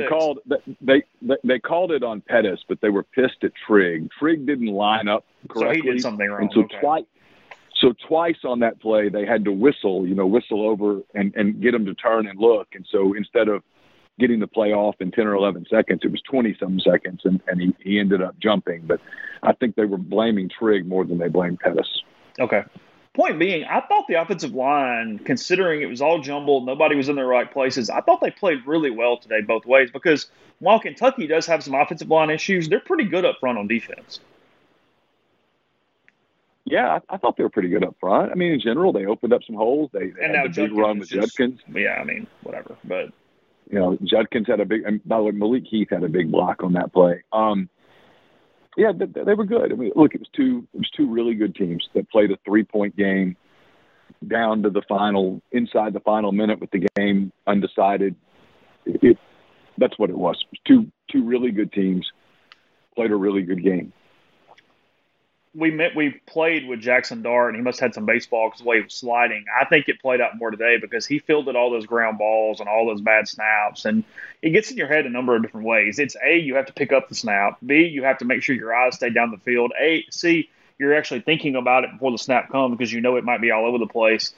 That he kept the offense on schedule in a situation where somebody with a little less composure, frankly, him maybe weeks ago, they would have bogged down with those snaps issues. You would have seen teams and quarterbacks that just went completely incompetent because of what was going on, just getting the play and getting the ball off. Yeah, I failed to ask this. I meant to. I'll try to remember to ask on Monday. I thought it really disrupted the timing of the offense as well. Mm-hmm. There was a play that Kentucky made early in the third quarter on their touchdown drive to tie the game, where they ran a jet sweep. And the timing on it was just absolutely perfect, like to the point where you're like, I don't know how Levis got the ball out of his hands. That's right.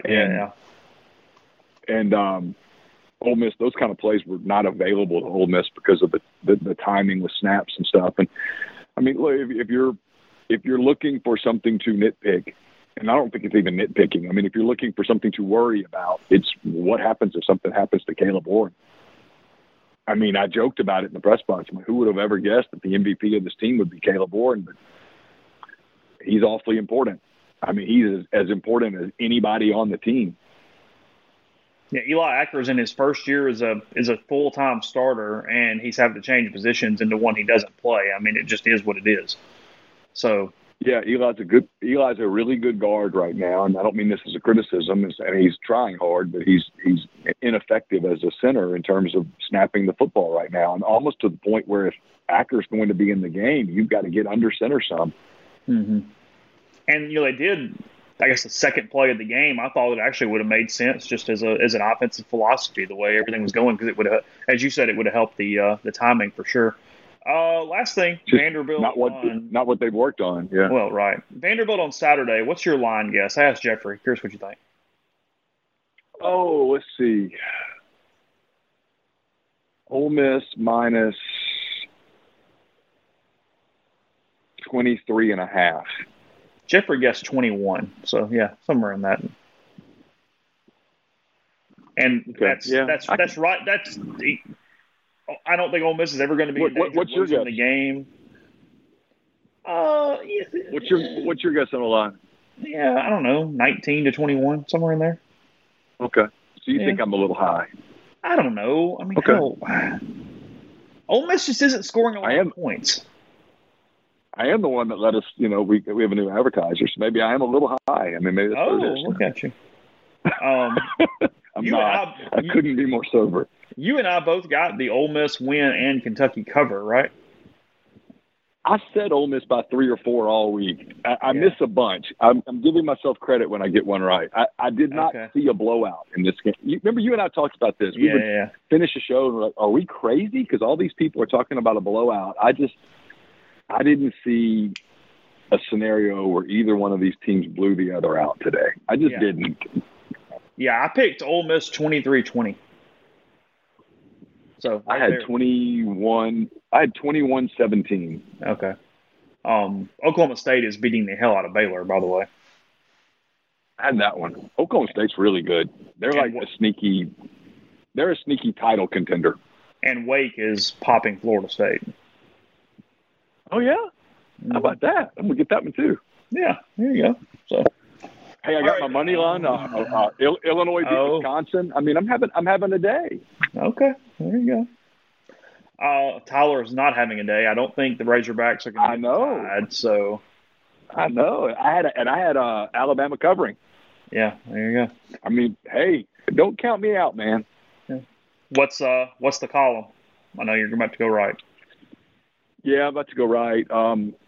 The column is going to be, and when you read at the beginning of it, you'll go see that's why you have to go to games. On the sideline, as the game was ending, Kelvin Bolden was yelling up into the stands, and he was yelling, "Stay home, stay home." And at first I was like, "What? Who are you talking about?" And then I looked, kind of in the air. He was yelling into the recruiting section, and he was yelling that to Dante Dowdell. And so that's the lead to my column, is kind of what a day it was for them as a program, and where you go from here and stuff like that. Yeah, it's why you go. People say, why do you go to the games? You can cover it from TV, and you can, but sometimes you can't get the little things. Mm-hmm. All right, we're gonna knock that out. We'll talk to you soon. Okay, Jay. See you. Right, bye. Neil McCready, thanks for his time. I've still got some work to do here as he's trying to get out of the press box. Yeah, again, you can't really write ahead in a game like that. It sort of is what it is. Number still on the screen, 662-259-7556. I'm actually going to write that down because I'm going to go to stats for a minute and nobody calls. We'll go over those. We'll look at those, but I need a pen that I may not have in front of me, actually, which is, here we go. Sorry, never mind. Because I don't think I have the hotline number on the next screen. I don't have that programmed. 662-259-7556 if you'd like to call. Again, thanks, Neil, for his time. Let's see. Yeah, I got the stats page up. Yeah, Jackson Dart, 15 of 29, 213. He threw one pick. No touchdowns today. But I thought Jackson was pretty good. I mean, I know that he got lucky on a couple balls across the middle. Could have had another extra turnover or two, but he played pretty well. He's played tough. He's been smart as far as run, pass, getting down, a lot of those kind of things. He's been really good from that standpoint, I thought. And he does. He's more comfortable by the day. He's getting better. Jackson's growing. I mean, he's still in his first full year as a starting quarterback. I know he started some games from SC last year, but this is the first time it's just been his team outside of the Central Arkansas game where it's just go and be the starter and be the leader and have a team with, really lofty expectations on your shoulders. I mean, that's a difference too. I mean, SC was not going to go win the national title last year. They were not going to be 7-0 doing whatever that's possibility for Ole Miss here in Baton Rouge. I mean, it's a different mindset for Jackson Dart, and I think he's coming into that pretty well. It's, we're grading him on somewhat of a curve that is deserved and just the way it is. He's got to go win games. I mean, you don't get a curve when it comes to the scoreboard, but I'm seeing growth. I'm seeing maturation out of Dart for sure. There's no doubt about that.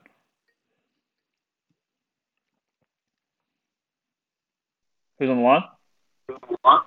Hey, this is Tom all the way up in Maryland. Hey, Tom, what's up? Hey, I got a quick question for you, just a hypothetical. Thought it was interesting. Sure. If you could pick any previous Ole Miss player from, recent history probably to plan on this Ole Miss offense, I'd say defense, but they seem to be doing pretty okay. Who do you think you pick and why? I've got three options, but I'll hang up and hear you talk about yours. I'm thinking either one, whoever the best center is in recent history, most reliable center. Two, you can't go wrong with like a Laramie Tunsil type to solidify offensive line with, freshmen on the ends. But three, who I think I might pick would probably be like Mike Wallace to really, have an over-the-top threat to just really give that option that doesn't seem to be there right now. But anyway, that's my thoughts. I'll hang up. Okay, appreciate it. That's a really good question because you can go in any of three of those things. And my first thought was absolutely add a wide receiver to this team. That just made the most sense to me. But the more you think about it, you get better in so many areas from offensive line play, a center. And, I mean, Mitchell makes a good point. You just go grab Matt Corral, who's seasoned at the end, and just have a dynamic quarterback and let him hope he can throw some receivers open. And basically, you have some semblance of last year's team. I think it has to be a wide receiver. I mean, if I have a chance to grab an elite left tackle, then that changes a lot of stuff. But this team needs an over-the-top presence. There's just no doubt about that. That's what it needs. I mean, what do you guys think? What's the answer on the string? There's a lot of you guys still on. Who would you add to this team, say, over the last 15 years, if you could add somebody? Wide receivers, you could have Mike Wallace. You could have Dex. You could have AJ, DK, Laquan, Dante, Tunzel, Corral, Chad Kelly. A lot of dudes. Mingo was getting bracketed today. That's why he was not getting, DK Metcalf, obviously. Yeah, Mingo was not getting looks because he was being that their plan was to take him away. It opened up a lot of things for Heath, even beyond the catches he did get. I think he had 9 targets, but only 6 catches. But he went over the 100-yard mark, so it was a good day for Malik. But they were trying to make sure that Mingo did not beat them. That was the goal here. Will Levis, 18 of 24, 220 yards, 2 touchdowns. He was fine. He was fine. That's what he was. I mean, he was okay. He was good. He was efficient. He didn't make any critical mistakes. Levis to me does not look comfortable in the pocket. If I have my main criticism of him is that he just seems to get some happy feet. He does some different things with pressure. The way he kind of throws the ball when he's under duress. We knew that was a possibility, and I thought that was potentially the case. I just thought, Ole Miss blitzed him early. They sold out. They brought 1 or 2 more than you're used to seeing with Ole Miss in those situations, and it worked. I mean, it really did. It worked well to get at Levis there at that point. Memphis has Evan Ingram. Obviously would give him a tight end, add something there from that standpoint. For Kentucky, Rodriguez, 19 carries, 72 yards, a touchdown. Yeah, only averaged 3.8, but I mean, that's what I'm saying.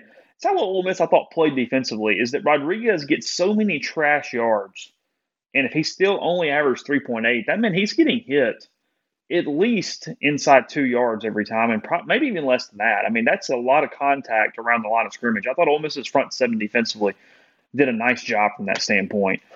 Nobody really hurt Ole Miss from a receiving standpoint for Kentucky. They had 1 person with 4 catches. Couple with Rodriguez actually had 3 catches in the passing game, but yeah, nothing there. And then for Ole Miss, again, Quinshon Judkins goes 15 for 106. He averaged 7.1 per carry, had a long of 48. That was a huge hole, and then his burst there for that touchdown early in the first quarter on that one, the 1 score. So again, he's gone over 100 yards 3 of his 5 games. As a Rebel, he had 98 against Georgia Tech. So 4 of the 5 games, at least 98 yards for Judkins. And it's not like he's getting tons of touches. I mean, he had 27 a week ago against Tulsa, but that's the only time he's had the really heavy load from that standpoint. Dart carries the ball 8 times for 40 yards. He had a long of 12. He averaged 5 there on that. Zach Evans finishes with 9 carries for 24 yards. He only averages 2.7 yards per carry. I thought he was pretty good early. And then, I mean, we didn't see him much, but I just did not think that maybe he had his normal burst. I know that before the game, Chris Lowe had reported that he had his best week of practice. I mean, I would assume that came from Lane, but I have no clue. Sorry for the ambient noise, G. I apologize for that, even though not my fault. So sorry for that. Ole Miss from a receiving standpoint, Malik Heath, 6 catches, 100 yards, 9 targets for him. He gets almost twice as many targets as the next guy. Michael Trigg gets targeted 5 times. He turns that into 3 catches for 41 yards. Watkins, 2 catches, 49 yards. Judkins, 1 for 14. Mingo, 1 for 3. Mingo was actually targeted 6 times, but only got only 1 catch in that. That's interesting. Then Zach Evans, 1 catch, 3 yards, and Casey Kelly, 1 catch for 3 yards as well. Again, 213 receiving passing yards for the Rebels. So that is kind of a quick stats look there. Again, Ole Miss defensively kept Kentucky under 300 yards of total offense until that final series. So they played really well from that standpoint. Kentucky kept the ball for almost 37 minutes. I haven't looked at total plays. I can do that, but it's going to take a lot of moving around. But 37 minutes of total offense, and then under 300 yards until that final series. So, again, 662-259-7556. Any final calls? We're right at 2 hours, something like that, as usual. Again, Ole Miss getting a huge win over Kentucky, 22-19, the score for that one. Setting up Vanderbilt next week, and then Auburn, and then LSU. I mean, really and truly, it's a great opportunity for Ole Miss. And you look down that schedule, and not to get overly carried away, but LSU's not terrific. It's a winnable game. You get A&M, you get Alabama. That Alabama home game still just kind of sitting there, even though there's a lot of work to do before that. I mean, you don't want to get too far down the rabbit hole on that one, but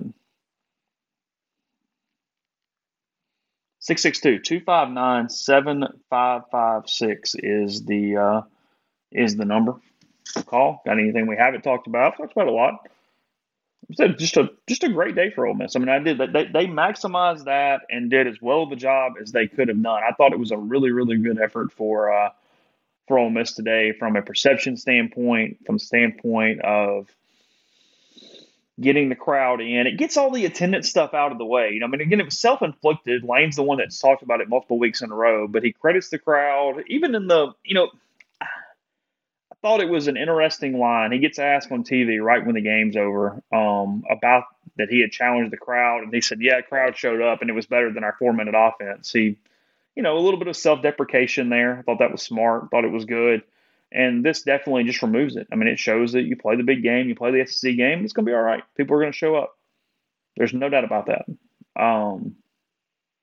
Yeah, Grove closes at 6:30 is what I was told. So that's longer than usual. It's usually 3 hours after the end of the game, which would have been 2:15, 5:15, or whatever. So a little more than an hour than usual with the Grove on this one. So yeah, something like that.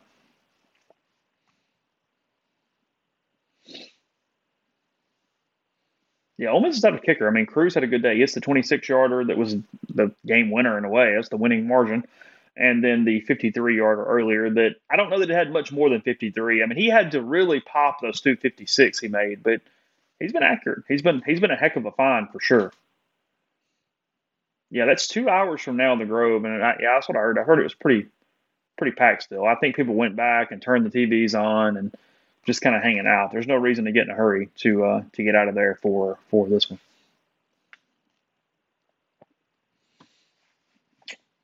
All right, last call, 662-259-7556 is the number. If you have something, call, chat.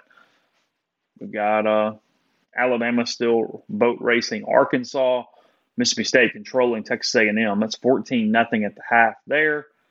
And then tonight, LSU and Auburn is your night game.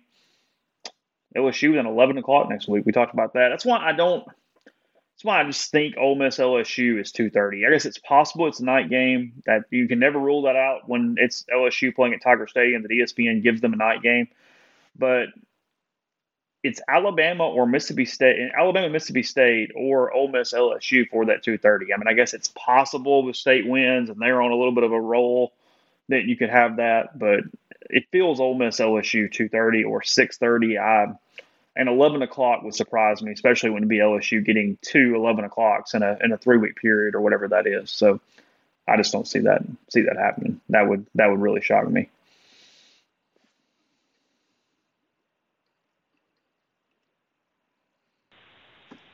Who's on the line? Hey, Chase, it's Jarrett. Hey, Jarrett, what's up? Not much, man. So, forgive me if y'all haven't talked about any of this already, but so number one, biggest program win since 15 Alabama, maybe? Ooh. That's a decent question. I think there's a possibility for that. I mean, if you look at it strictly from the standpoint of what does this set up potentially? Now, here's the problem, is I think for that to be the case, I think you have to give them the 7-0.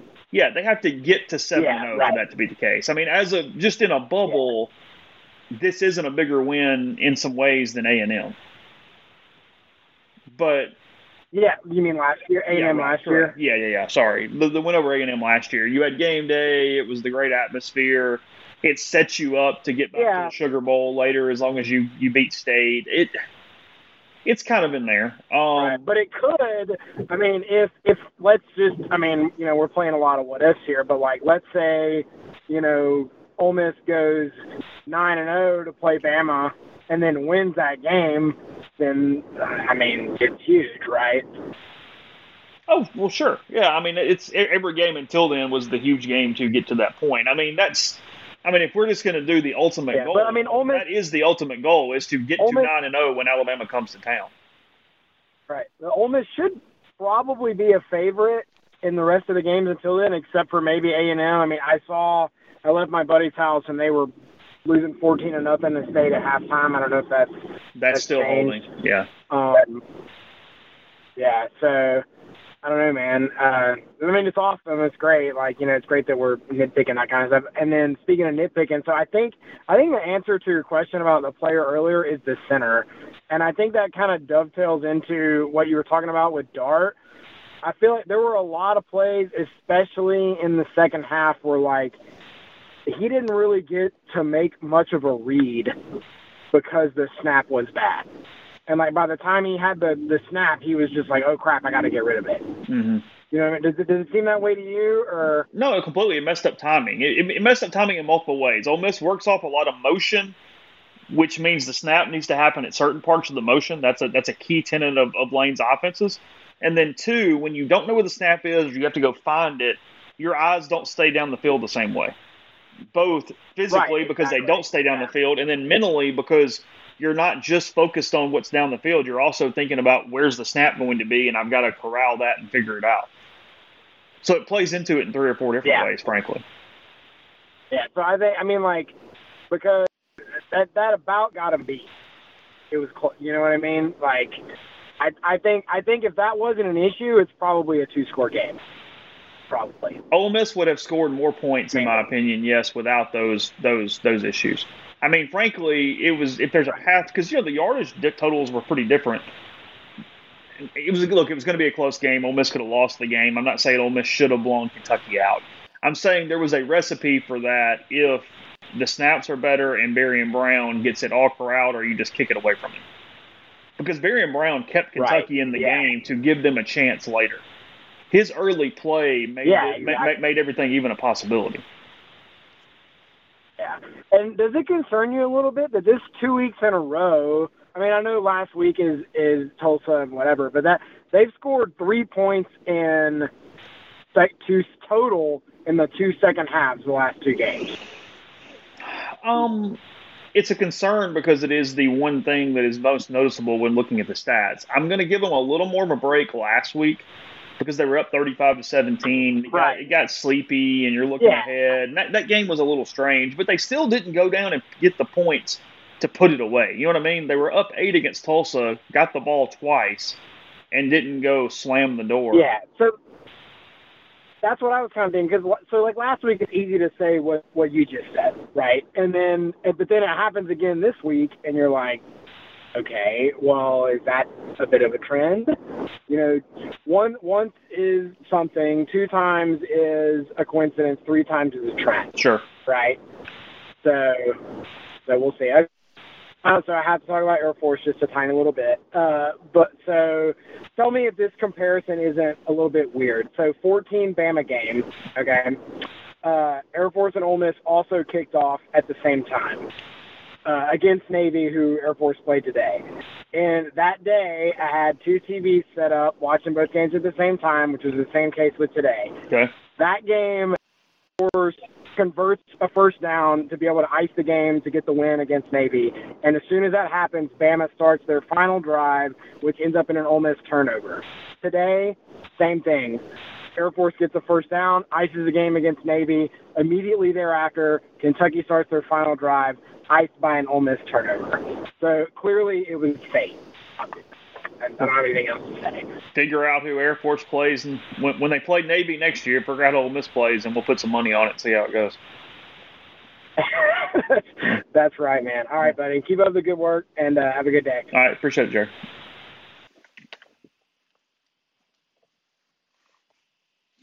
I don't know, Memphis. He's asking if repetition can fix some of those issues. That's a great question, but I don't know. It's not like they have not. I mean, there is a game experience component to it where these reps in games are completely different. And yeah, you do anything, you're going to get better at it. Because it's mental in a way too. You're having to make sure the snap gets there, which means you're having to think about it because it's not just second nature as opposed to doing it your entire life, and that's the only position you played. And then you're also having to block a really big nose tackle in front of you. I mean, because Kentucky was also playing in a lot of odd front. They were putting people head up on the center. I mean, you had somebody right there. It wasn't like you were facing an Ole Miss type defense where you're doing some double teams or you're backside blocking or some different things. I mean, it was no, here is the guy I'm blocking right here, and as soon as I snap this ball, he is on me, and I have to fire out, but also have to get the ball there. There's a lot to that. So I do think repetition probably could help from that standpoint. There's no doubt about that. That would have to be able to be something that could improve to some level, but you're just having to improve in the middle of the fire here. I mean, we're going into this next game is going to be October the 8th when Ole Miss plays Vanderbilt here in 7 days in Nashville for that one. So. Okay, again, last call, 662-259-7556. If anybody's got anything else, last couple minutes or so for this. Ole Miss 22, Kentucky 19. Rebels 5-0. 5-0. They have aced this part of the schedule. Then you get to Vanderbilt and start looking past that. Auburn has the AAU on the helmet, but they have been bad this season. Auburn obviously should have lost to Missouri. We've spent plenty of mileage on that over the course of last week. And then they did get popped by Penn State. So losses coming for Auburn. They've got plenty of internal issues, Harsin and everything else. So very winnable game back in 2 weeks in Oxford for that. I don't expect an 11 o'clock for that one. And obviously Ole Miss will be ready and a large crowd for that game. So appreciate Jeffrey. Appreciate Neil. We had Brian on standby, but he was doing some things, hanging out. And I want to make sure I got to your calls. And then we kind of kept everybody a little longer than I expected. So we were not trying to run him off, not trying to talk to Brian. It's just kind of the way the day went off. We will obviously get back to him next week. And maybe it's a podcast this week as well as we try to bring you as many as possible for that. Thanks for being on the stream. We had huge crowds in there today. Obviously, when Ole Miss wins, that's great for our business, great for YouTube, great for all this as well. So I really enjoyed it. I'm sorry for some of the early kinks that we had in the system. I didn't have everything set up, but we got it going. Had a lot of fun with you guys. So appreciate it. We'll be right back here for Ole Miss and Vanderbilt, or we'll have a post-game show somehow for Ole Miss and Vanderbilt next week. So I hope you have a wonderful day. Stay safe in the Grove or wherever you are, and we'll talk to you again on Monday.